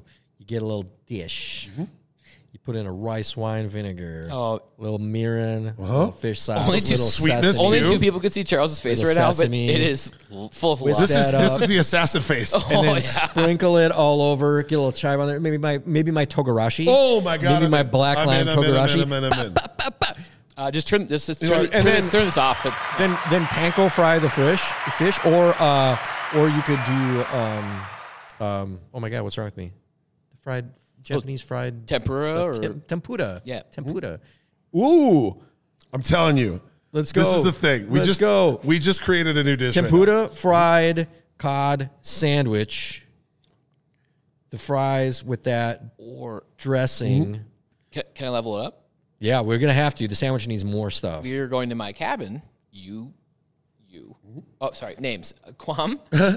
Charles. Well, when you say you and you, I don't There are 3 people in this room other the than creepy guy Daniel in the Mason corner. You could just be holding a mirror up. and Brett Splinter rappelling down over there. Yeah, But out of From the Teenage Mutant Ninja Turtles splinter too. hole. we're gonna go smelting, Yes, I love smelt. 100%. and then just Fried smelt. That's my addition. Is we're going smelting, and then all of everything you just said. Done. It's like It's okay. it'll be fish. They're fish French fries. Why isn't there like a fried smelt sandwich in this town? Again. Just give me a hoagie roll with fried smelt on it, and like whatever. Just give me a homemade tartar. Yep. We actually probably need Blast it. We need Lemon. We need Patmos Oh, to maybe make some like pickles. as we try to Crunch. embrace the North here, not just the Midwest, but the North. We need Patmos to like push hard on a couple identifying things like the Yeah. fucking smelt sandwich. Yeah.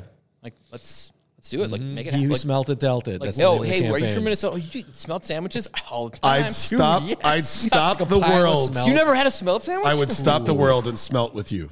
Yeah. I stopped the love you. world and smell with you. You've seen the fish sauce, and it's getting better all the time. Getting funkier all Funkier. the time. Not on a train in Spain. Okay, so related, less exciting, but Okay. kind of exciting still. Mother-in-law, once again, wow, she's Stephanie. You're apparently really well loved because I brought you up more than anybody else. Hold on, say your name one more time. Stephanie, you're very well loved. Mother-in-law. She's got sprinkled. She made. I coached her to make some donburi last night because she had one of our family friends over to our house, and I love Japanese food. I feel like it's kind of inaccessible in the cities. There's a handful of places that are killing it, but like, Yeah. I live in St. Paul, and none of them are there. And as far as I know, tell me if I'm wrong, but donburi is super simple, and the most maybe this doesn't mean anything to anybody else, but you put like 4 or 5 things in there. You put the dashi, you reconstitute the dashi powder. You know, you can make your own from smelt bones if you want, but you put the dashi in there, the mirin, and you put a couple other things in, soy sauce, and out comes this magical thing of rice, chicken, egg, and it's like it tastes like there's 47 different spices and everything else in there. There's not a powdered spice in there. There's not a root. There's not a vegetable. It's like this mind-blowing, simple, like it's like simpler than fucking hot dish, and it's so goddamn good. Yeah, so make some donburi tonight. Oh, yeah. As we're pulling up to our last question, I want to ask, what the fuck is this? I'm pointing at a bottle that has a piece of tape on it that I can't see. Oh, and that's is the halfway. old-fashioned. the tape that says Meteor Jenkum made for Charles. Okay, It's for Charles because Meteor made some old fashioned for me, which I brought here to be enjoyed. Did you make it? Did they make it for you, or just or you and your friends? Like, can I have some? I don't know if this is even legal to talk about. I was also going My to friend ask Rob made me a cocktail to and I divert brought it attention to from Club that. Caraway. I was also going to ask if you wanted to open that lambic. You're asking me? I am. Everything I brought here is yours, so it's up to you. I would like to open that lambic. Charles, would you have any of that with me? Yeah, you'll have to get the wine corker. Yep. I was actually looking for it earlier. The service. I can go up and get that. There is one upstairs. Yeah, I will- Am I topic 6? I can ask. You her. are I topic can ask her. 6. What So would you if do? you're okay with that, I want to confirm this is not Jenkum. What's that? Okay, so I was like, I hope one of you gets. Is that what? What did? I just want to confirm this is not Jenkum. oh my God. All right, no, I'm going to let that one go. Google it after topic 6 Or during. or during. That is an old fashioned. Yeah. with Irish whiskey, China, some pear, some lemon, and honey. It is very good. Yes, please do. Please do. Connemara actually is what's in there. It's very tasty. Okay, so topic 6. I might have to repeat this for Quam since he ran away to get the corkscrew. This is super cool, by the way. I know you guys are all pros, and everybody that comes on here probably has done this a bunch before. I've done a lot of PR Absolute stuff. professionals. But I've been on camera, but like being on a mic in this incredibly chill environment that I would want to just hang out in is super fun. So nice job curating all this. I didn't think I would ever say this on the program itself, but I told Quam last week that something occurred to me while we were recording an episode, and I just made a note because I sometimes fire off like production notes or what have you, or potential titles. Yeah, it's a good cocktail, right? Beak. And I told him, and I told you this actually when we were discussing about this podcast earlier in the week. They don't always hug us when they arrive, but they always hug us when they leave. I loved it, yeah. Which is a great compliment, right? And it, I think, is somewhere we can hang our hat when it comes to the quality of our conversations. If people feel so comfortable with us here that we've achieved the goal of, never mind the microphones, we've had this really beautiful and like community building conversation amongst 3 or 4 people, then never mind that these things are affixed before us. It's still, regardless of the production, it's still something that creates formative relationships for us with the people that are guests on the program. And it's a very cool side effect. I wouldn't say it's unintended, but it's wonderful that we had, for instance, Peter Campbell on the program last week, who I've known for quite some time, and Quam, I believe, has also known for quite some time. But I can't say that, and I would consider him a friend, but I considered him a friend on like a between acquaintances and friend level. But after that conversation, I feel like I know him so well because we were able to connect, and that was available for people to listen to on iTunes and Spotify. And I don't know him at all. I definitely want. I've never had his pizza, but I want it. But like, is it fair to say like fucking great? He got. I felt like he got vulnerable on that episode. Like he shared some shit and like he spoke from his heart. Yeah, I think that's another sort of element that we don't necessarily always intend for the way that we approach the seriousness of conversations. We kind of like to ride the line between the 40 and 60% of having like loose conversation that might have some appendages that could get more serious or more comedic. And then at times it goes this way and sometimes it goes that way. And it's kind of cool to have conversations with people like Peter and like yourself and the various other 70 some, well, probably around 70 guests, where sometimes you get pulled this way. Sometimes we just have like hilarious conversations, and sometimes we have borderline too serious conversations. Or I guess you could say either one: borderline too funny and borderline too serious. But letting the ship guide you, letting the waves tell you where you're gonna go, that can be like a recipe for a really unique production. Well, it's also I think that dynamic harkens back to our hope originally when we started it, was that people listening could feel like they were walking into a really great bar conversation and they're just sitting right next to 3 or 4 people that are having a great talk, and not knowing anything about any of them and not knowing any of the preconceived notions before you sat down. You can just listen to people talk, How often, and honestly, like to anybody out there listening too, how often do you get 3 hours of uninterrupted conversation with people in your life that you're not related to or married to or living with? Yeah. With no external, there's no sports center running highlights over and over. There's no 24-hour news cycle on a TV right above us. There's nobody that can come interrupt and either ask if we need anything or like if one of us worked somewhere, like, hey, can you come reset the credit card machines or anything like that? Do you have a peak? Hard doing peak, like whatever crazy things anybody could ask.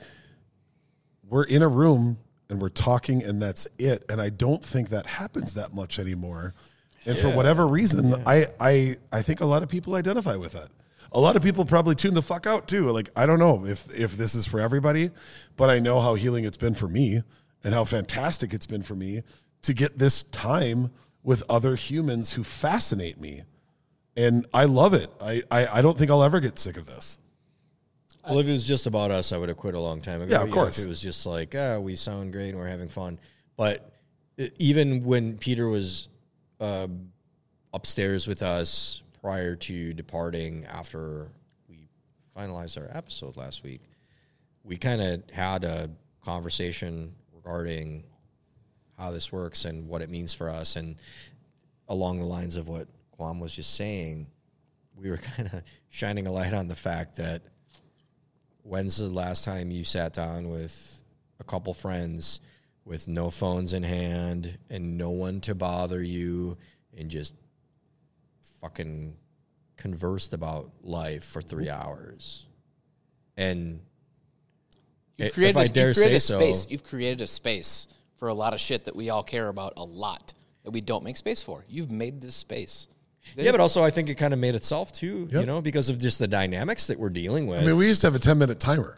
Yeah. Don't forget, there used to be a timer. Yeah, if you went longer than 10 minutes, it was done, and we are going to move on to I've the seen next a topic. whole bunch of hand signals. Most of them look like that suck it kind of hand signal, but I assume that meant Max shut up. But yeah, okay. 10 minutes. There's that, and then there's the too sweet. Look at my Gerbeau shoes. You look more like you should be in DX than we do with your hair down. So. That's fair. I don't Oh wanna my hear God. that shit. Yes. Shawn Michaels over here. He's about to give us a fucking super kick. Yeah, I identify as Andrew WK, so. Okay. I mean, I'll Okay. find a brick if That's you need a one. reach, but. Listen, when it's time to party, we will party hard. Flowing though. Oh, we'll party hard. Hair is Cheeks out. flowing. Thank you. It's actually pretty flat today, and my wife we went to Faux 79 before we came here, and she was like, "Oh, you're gonna do hair down?" I was like, "Oh, I don't know. I'm new to long hair. I mean, I've never had long hair, and then COVID happened, and I got one haircut, and now I have long hair, and actually, I think it's cool. Or, I mean, I don't know. If I had hair like yours, I would probably do the same thing. It's easier not to get haircuts. I don't think it's cool necessarily, but it's easier not to get haircuts. But she's like, "Oh, we would have moosed you up. Like, you're really fucking flat right now." I'm like, "Oh, well, I don't even know." I didn't even know they still made She's mousse. beautiful, Charles. She's beautiful, curly, just incredible hair. Yeah. And I was like, sorry guys, I have flat hair right now. I should have dressed up more. But I don't even know what products to use to make my hair look. I think you look beautiful, Max. Yeah. Well, I think you look beautiful. Oh. I think you look beautiful, and I can't wait for our goodbye hugs. I'm gonna go for like 3 or 4 and not just one. So, Good room for it. also this Jenkum's delicious. This is fucking awesome. Little Fafoon. Oh, yeah.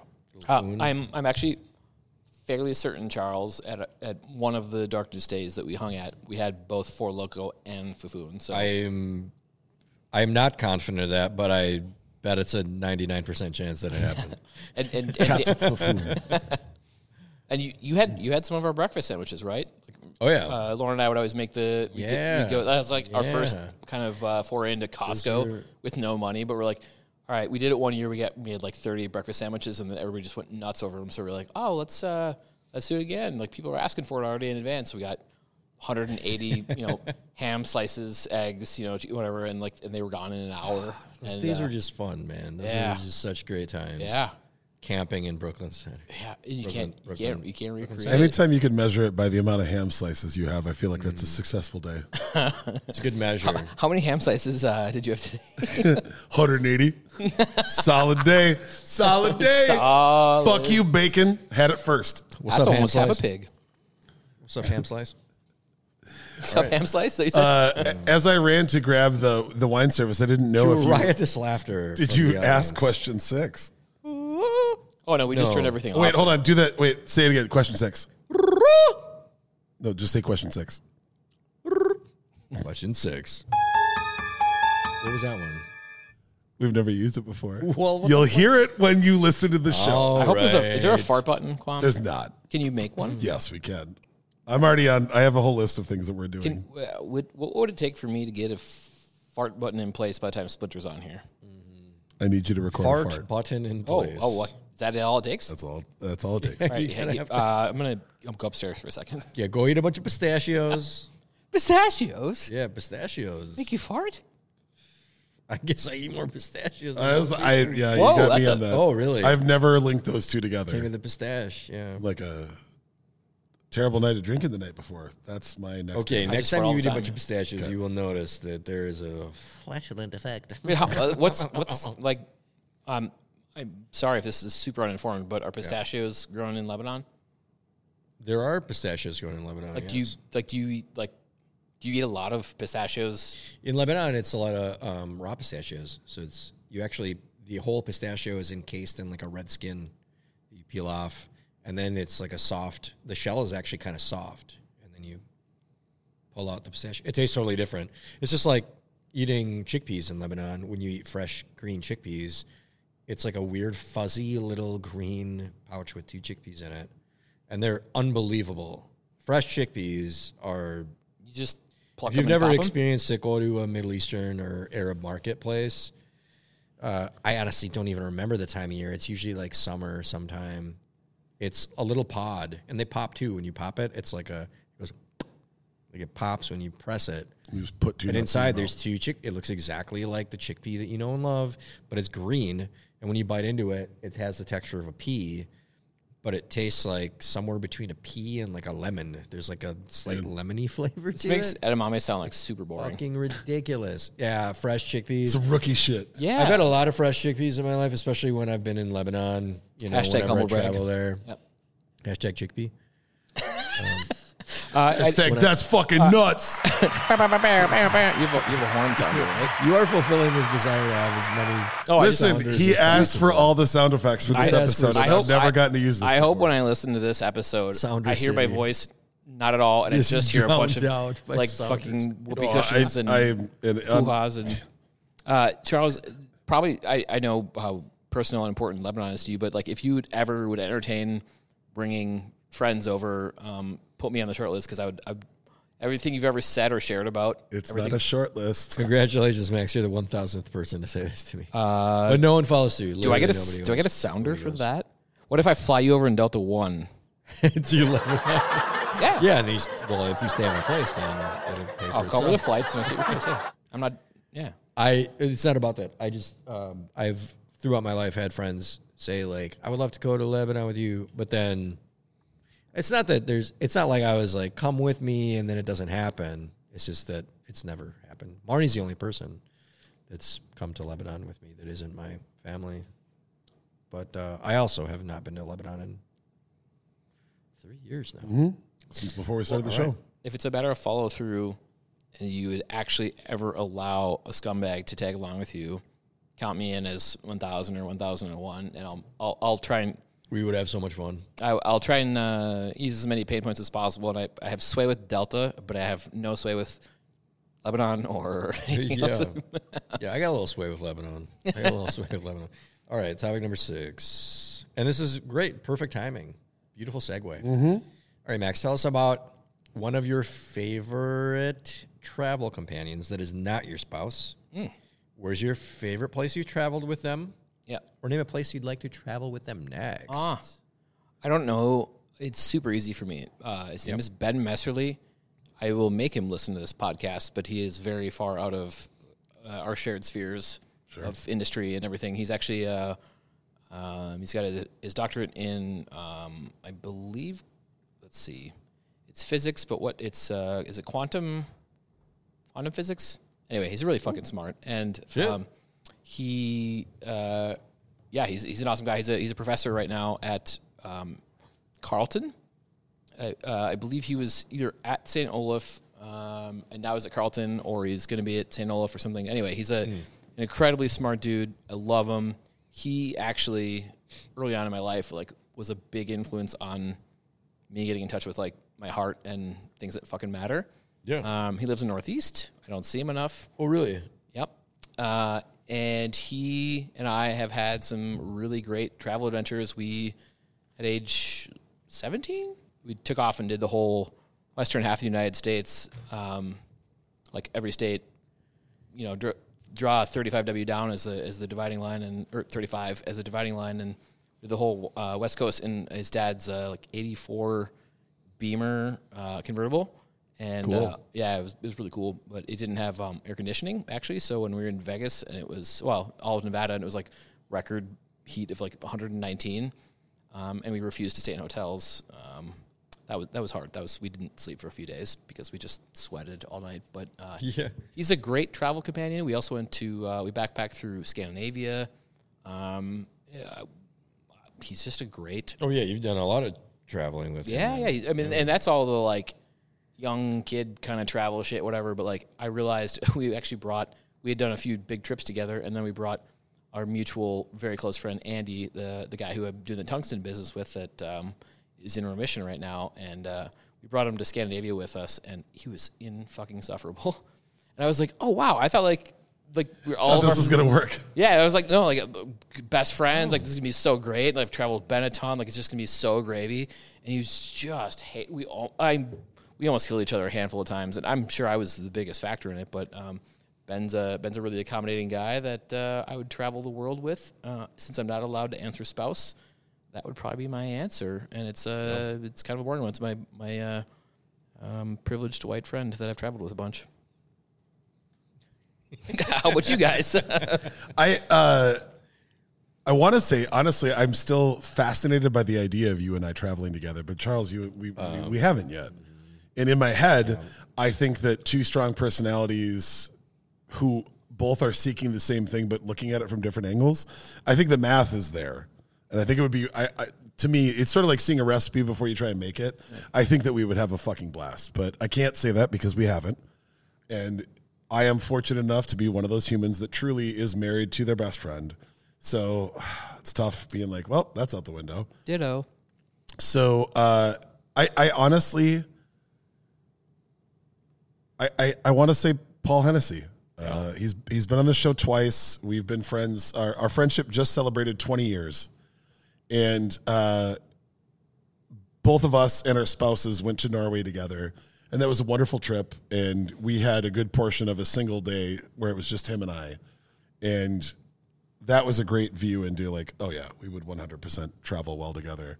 But after my brother passed, I was given a portion of the ashes after he was cremated. And I was struggling with like, what do I do with that? Because I don't want to hold on to it. I wanted my brother to be free, at least in my head. I have no clue what that actually means, but in my head, I wanted him to kind of be free. And I was trying to figure out what meant a lot to me and meant a lot to him. And he was born in Black Duck, Minnesota, north of Bemidji. And I was like, all right, up north. And both him and his twin brother, Tony, who is still around, obviously, nature is much more them. I'm the city kid. I'm the city mouse. They're the country mouse. Trash panda, yeah. Trash panda. Like, there's no trash cans up there. You can't be a trash panda. You just throw it in the ditch, yeah. No trash cans. And I was looking at it, and I thought, for as much as I love traveling, and as much as I know that William would have ended up traveling more as he got older, I was looking at Lake Superior, and I thought, well, that feeds into the entire chain of Great Lakes, which eventually ends up in the Sound, and then goes into the ocean. And I thought, well, that would be a good place to me to let my brother go, and to know that no matter where I travel, like there is a chance that there is an essence of him somewhere around there. It made endless. That's going everywhere. Yeah, for somebody who loves traveling as much as I do, it was slightly comforting in a really weird, tragic moment to know that no matter where I went, I could believe that my brother was at least somewhat in the most infinitesimal speck was there. Yeah. And Paul is originally from Duluth, and Paul agreed to go with me because there were also a lot of emotions flying around, and I didn't like the idea of being alone and having free reign to all of the wonderful accoutrement that Duluth can provide. both in food and drink. And Saratoga. yeah, exactly. All of the free jazz I at the Toga. One of the best jazz clubs in the state. Correct. So, so Paul rode with me, and I know that couldn't have been an easy ride. And I know that I was talking a lot, and I was like talking through my own therapy, basically. And I can't imagine how hard that must be for a friend to really not have any way to respond to that. But like, I have to just listen to this like vomit of word salad, right? And we got up there, and unbeknownst to me, Paul had done some research on some sort of like non-religious, like spiritual ceremonies. And he had this entire idea, and we lit a fire on the shore. We found a very quiet, like sort of alcove that we could turn off. And we lit a fire on I shouldn't say we, I had nothing to do with this. Paul lit a fire on the shore, and we put a little bit in there too, just so that could rise up. And then, we sent, we had found a stream that was feeding out so that the current would go out. And we sent my brother out, and I had been holding on to ashes from the dog that I was given when I was 3 years old, who lived with my brothers for the first 4 years that they were with us when we adopted them. And I had never known what to do with those ashes after my dog passed, so I sent him with, so at least my brother had a dog with him. And I know a lot of that was more for me to just feel like they were together. Like I don't know what deeper spiritual meaning that is. But Paul was there for the whole thing and literally like had ideas just to kind of help things go. And then afterwards we went out and we had a couple beers. We met up with his dad. Like, it was what easily could have been a hot mess of a trip. It was one of the most emotional moments in my life, because I don't think anybody wants to ever bury their younger sibling. But as it happened, somebody who in all of the characters all the characteristics I would list in one of my best friends, gentle is not one of them. And the fact that he was both kind and open and funny, and most importantly, gentle for that entire trip. I feel like somewhere down the road, I would like to go on another trip with him that doesn't involve that much emotion, where we could just hang out and have fun and still find meaning in all of that. And as long as I live, and as much as I've told him this, as long as I live, I will never be able to thank him enough for that trip.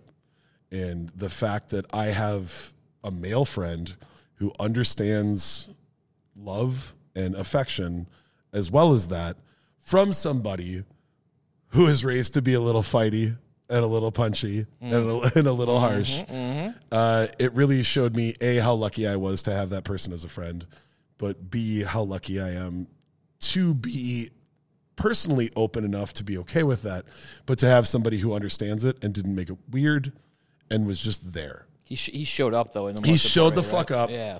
And it was an insane, exhausting, and beautiful 48 hours. But it was one of the most cathartic trips I've ever been on. And I will never be able to repay that debt. So what I would like to do is create more memories like that. Yeah. Because I know that we can both be hilarious and insane and vulnerable and drunk, like all mixed in together. So you said, I mean, I'm fucking moved over here, so I don't want to trot on anything, but you said you're never going to be able to repay that debt.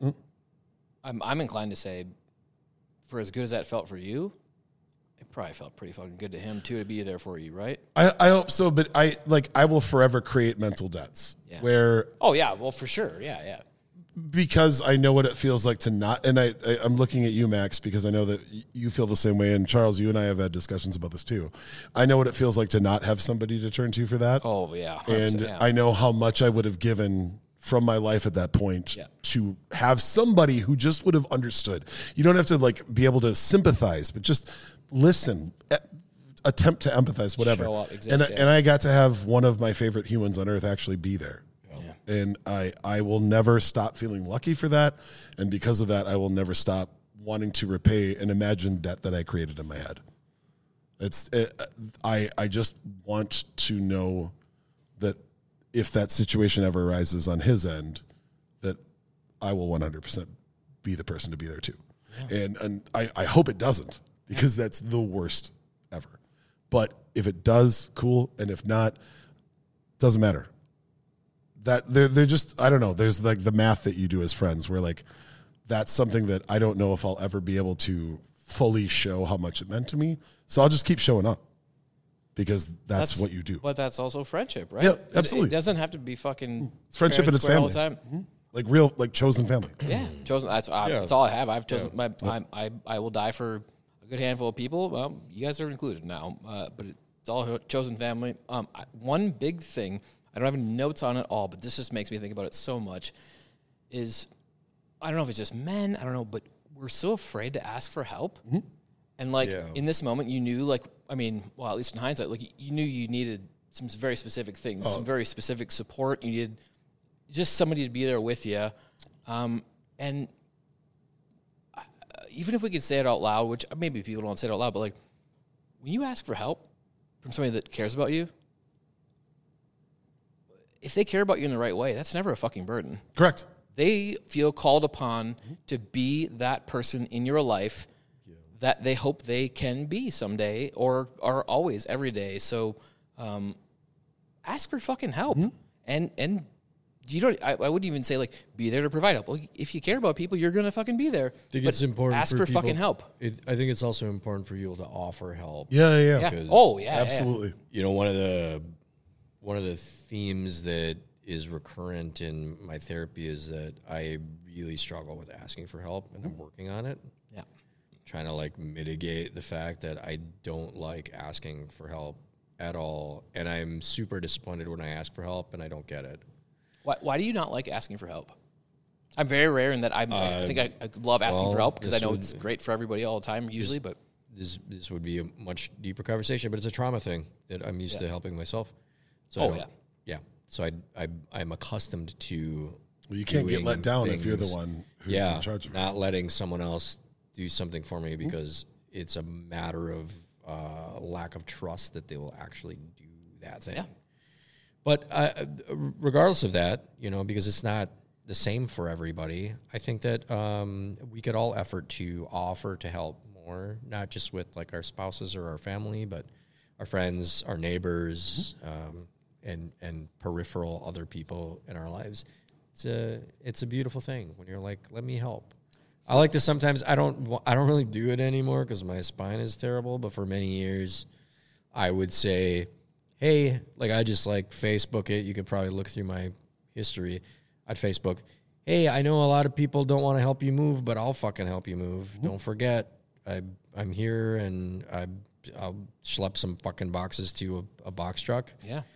Holler if you need help, you know.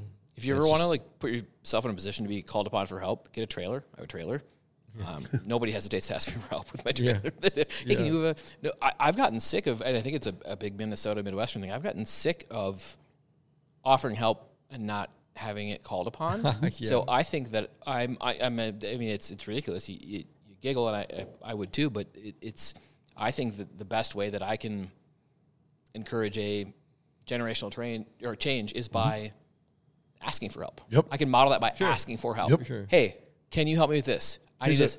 And I'm also hustler streets. Like I fucking know I can do it right and nobody else can. But like, it's important to me that people ask for help, including my close friends. So I try to model that by asking for help. And like I said, most of the time, if the helper feels better about it than the helped. For sure. But a great way that people can offer help is, let's talk about trains again. The meal train. Like I've had friends break their leg or something, and I'm like, yo, you need some support, you need some meals, are you out of commission, you can't hobble into the kitchen and stuff, and then you just go on that page, I don't know what it's called, mealtrain.com or some shit, and then you just start you just post it on your Facebook and you say, I'm taking Tuesday and next Sunday, does anybody else want to help? And then you just plug in, people have babies or injuries or what have you, like someone died in the family, that's so easy, like that, and that's a way to offer help, and it's a small way you can offer help to somebody, right? And to me, we've gotten that. We had a baby a year and a half ago with a friends organized a big meal train thing. We had food for eons. We probably still have food coming tonight or something. But Yeah. I've organized a bunch for friends too. But to me, the biggest thing, especially in Minnesota, that the meal train, the biggest pain point that it touches on is everybody wants to have the person who needs the help like organize it all. Like text the person with the broken leg or broken neck or fucking baby. Like Oh, that's why it helps to have a central person who's right or organizing. meal train. Like hey, you want to help? Don't fucking call them. Sign up on this website and bring them a fucking meal on the date that you signed up for. Like that is, it's like so wildly like un-Minnesotan, but like it is actually how you help somebody instead of become a burden to them. And I would love meal train. I think it is .org. I love it. Yeah. Yeah, it's something Absolutely. like that, but it's a great thing, and we have to bring trains up one more time for my travel, Especially in Spain. for my travel companion. This is going to be a little teaser for next week. It's probably Splinter. Oh God. And I got a lot of great travel companions. I was tempted. Splinter too. I was half tempted. Well, it's part of the reason I asked you this topic, is you've traveled with Splinter, and I've been with Splinter in Chicago, New York, San Diego multiple times. I don't even fucking know that dude. But I was also like, He's a good cuddle. I was slightly tempted to say my dog, because I said travel companion. They can't get me on the snack catch-22 this time, because like I love going to the cabin with my dog. But what I'm thinking is, so Splinter and I, because I'm thinking forward, because we've done a lot of cool traveling together. He and I were supposed to take our Jeeps, because he got a Titan just shortly after I got my Rubicon. Is that the slime green one? Yeah, we were going to go to Moab. We were going to drive all the way to Moab and just do a bunch of camping and jeeping. It doesn't got to be Moab, but I would like us to go, especially looking forward to the spring here in the north, go somewhere that we can just beep and jeep. Fuck it up. That's it. I'm sorry, I can't take that one seriously. Which one? I want to beep with Jeeps. Yeah, that's an intro to a song that I love how would everything I'm saying is making Quam laugh. Oh, that one got me. Yeah. Is that have you said that before? Beep beep the Jeep. No, I don't think so. That's good. I'm gonna hold on to that one. That's fucking great. That's the R. Kelly-less remix of Ignition. It's the remix to the remix of Ignition. So No, we got rid of him. That's how we got rid of him. We turned it into a Jeep commercial. Beep. Let me get that beep while I'm driving that Jeep. Charles, I don't know how you are about your Jeep, but I don't know, a few weeks after Splinter got his, we went to, I don't remember where, but he gave me a ride somewhere, and I was like, oh, it's like really clean. He's kind of like, don't shut the door too hard, like don't touch the dashboard, like little that fucking sounds like 4-year-old. And I was like, actually, I'm 6, Splinter, shut up. But then I was like, razzing him about it a little bit because it was pristine. It's a beautiful little thing that had no spots on it. And I get out to go to my car where he was dropping me off, and the seatbelt settled in such a way that it wasn't perfectly. You closed the door on the seatbelt? No, I didn't. No. Far from that. No. I hope I never do that. I do it all the time in my 2008 Prius, but I would never do it on somebody's other cool car. But I like as I'm closing the door, I see him very, very seriously like fold it over to get it to the right orientation. It was like all of 90 degrees off in like one spot. He's like, yeah, had to get it. Oh, he blew in it? he blew, and he put his white gloves on. He's like, dude, he didn't leave too much grease on here, did he? Dusted it with the back of his hand, like yeah, exactly. So what color is yours? White. It's in the Motherfucking stormtrooper in the building. That's the reason I couldn't get in the parking lot here. Okay, cool. Yeah, I blocked the whole. I like to stunt, I like made a pile of snow and then I stunted it up one tire up.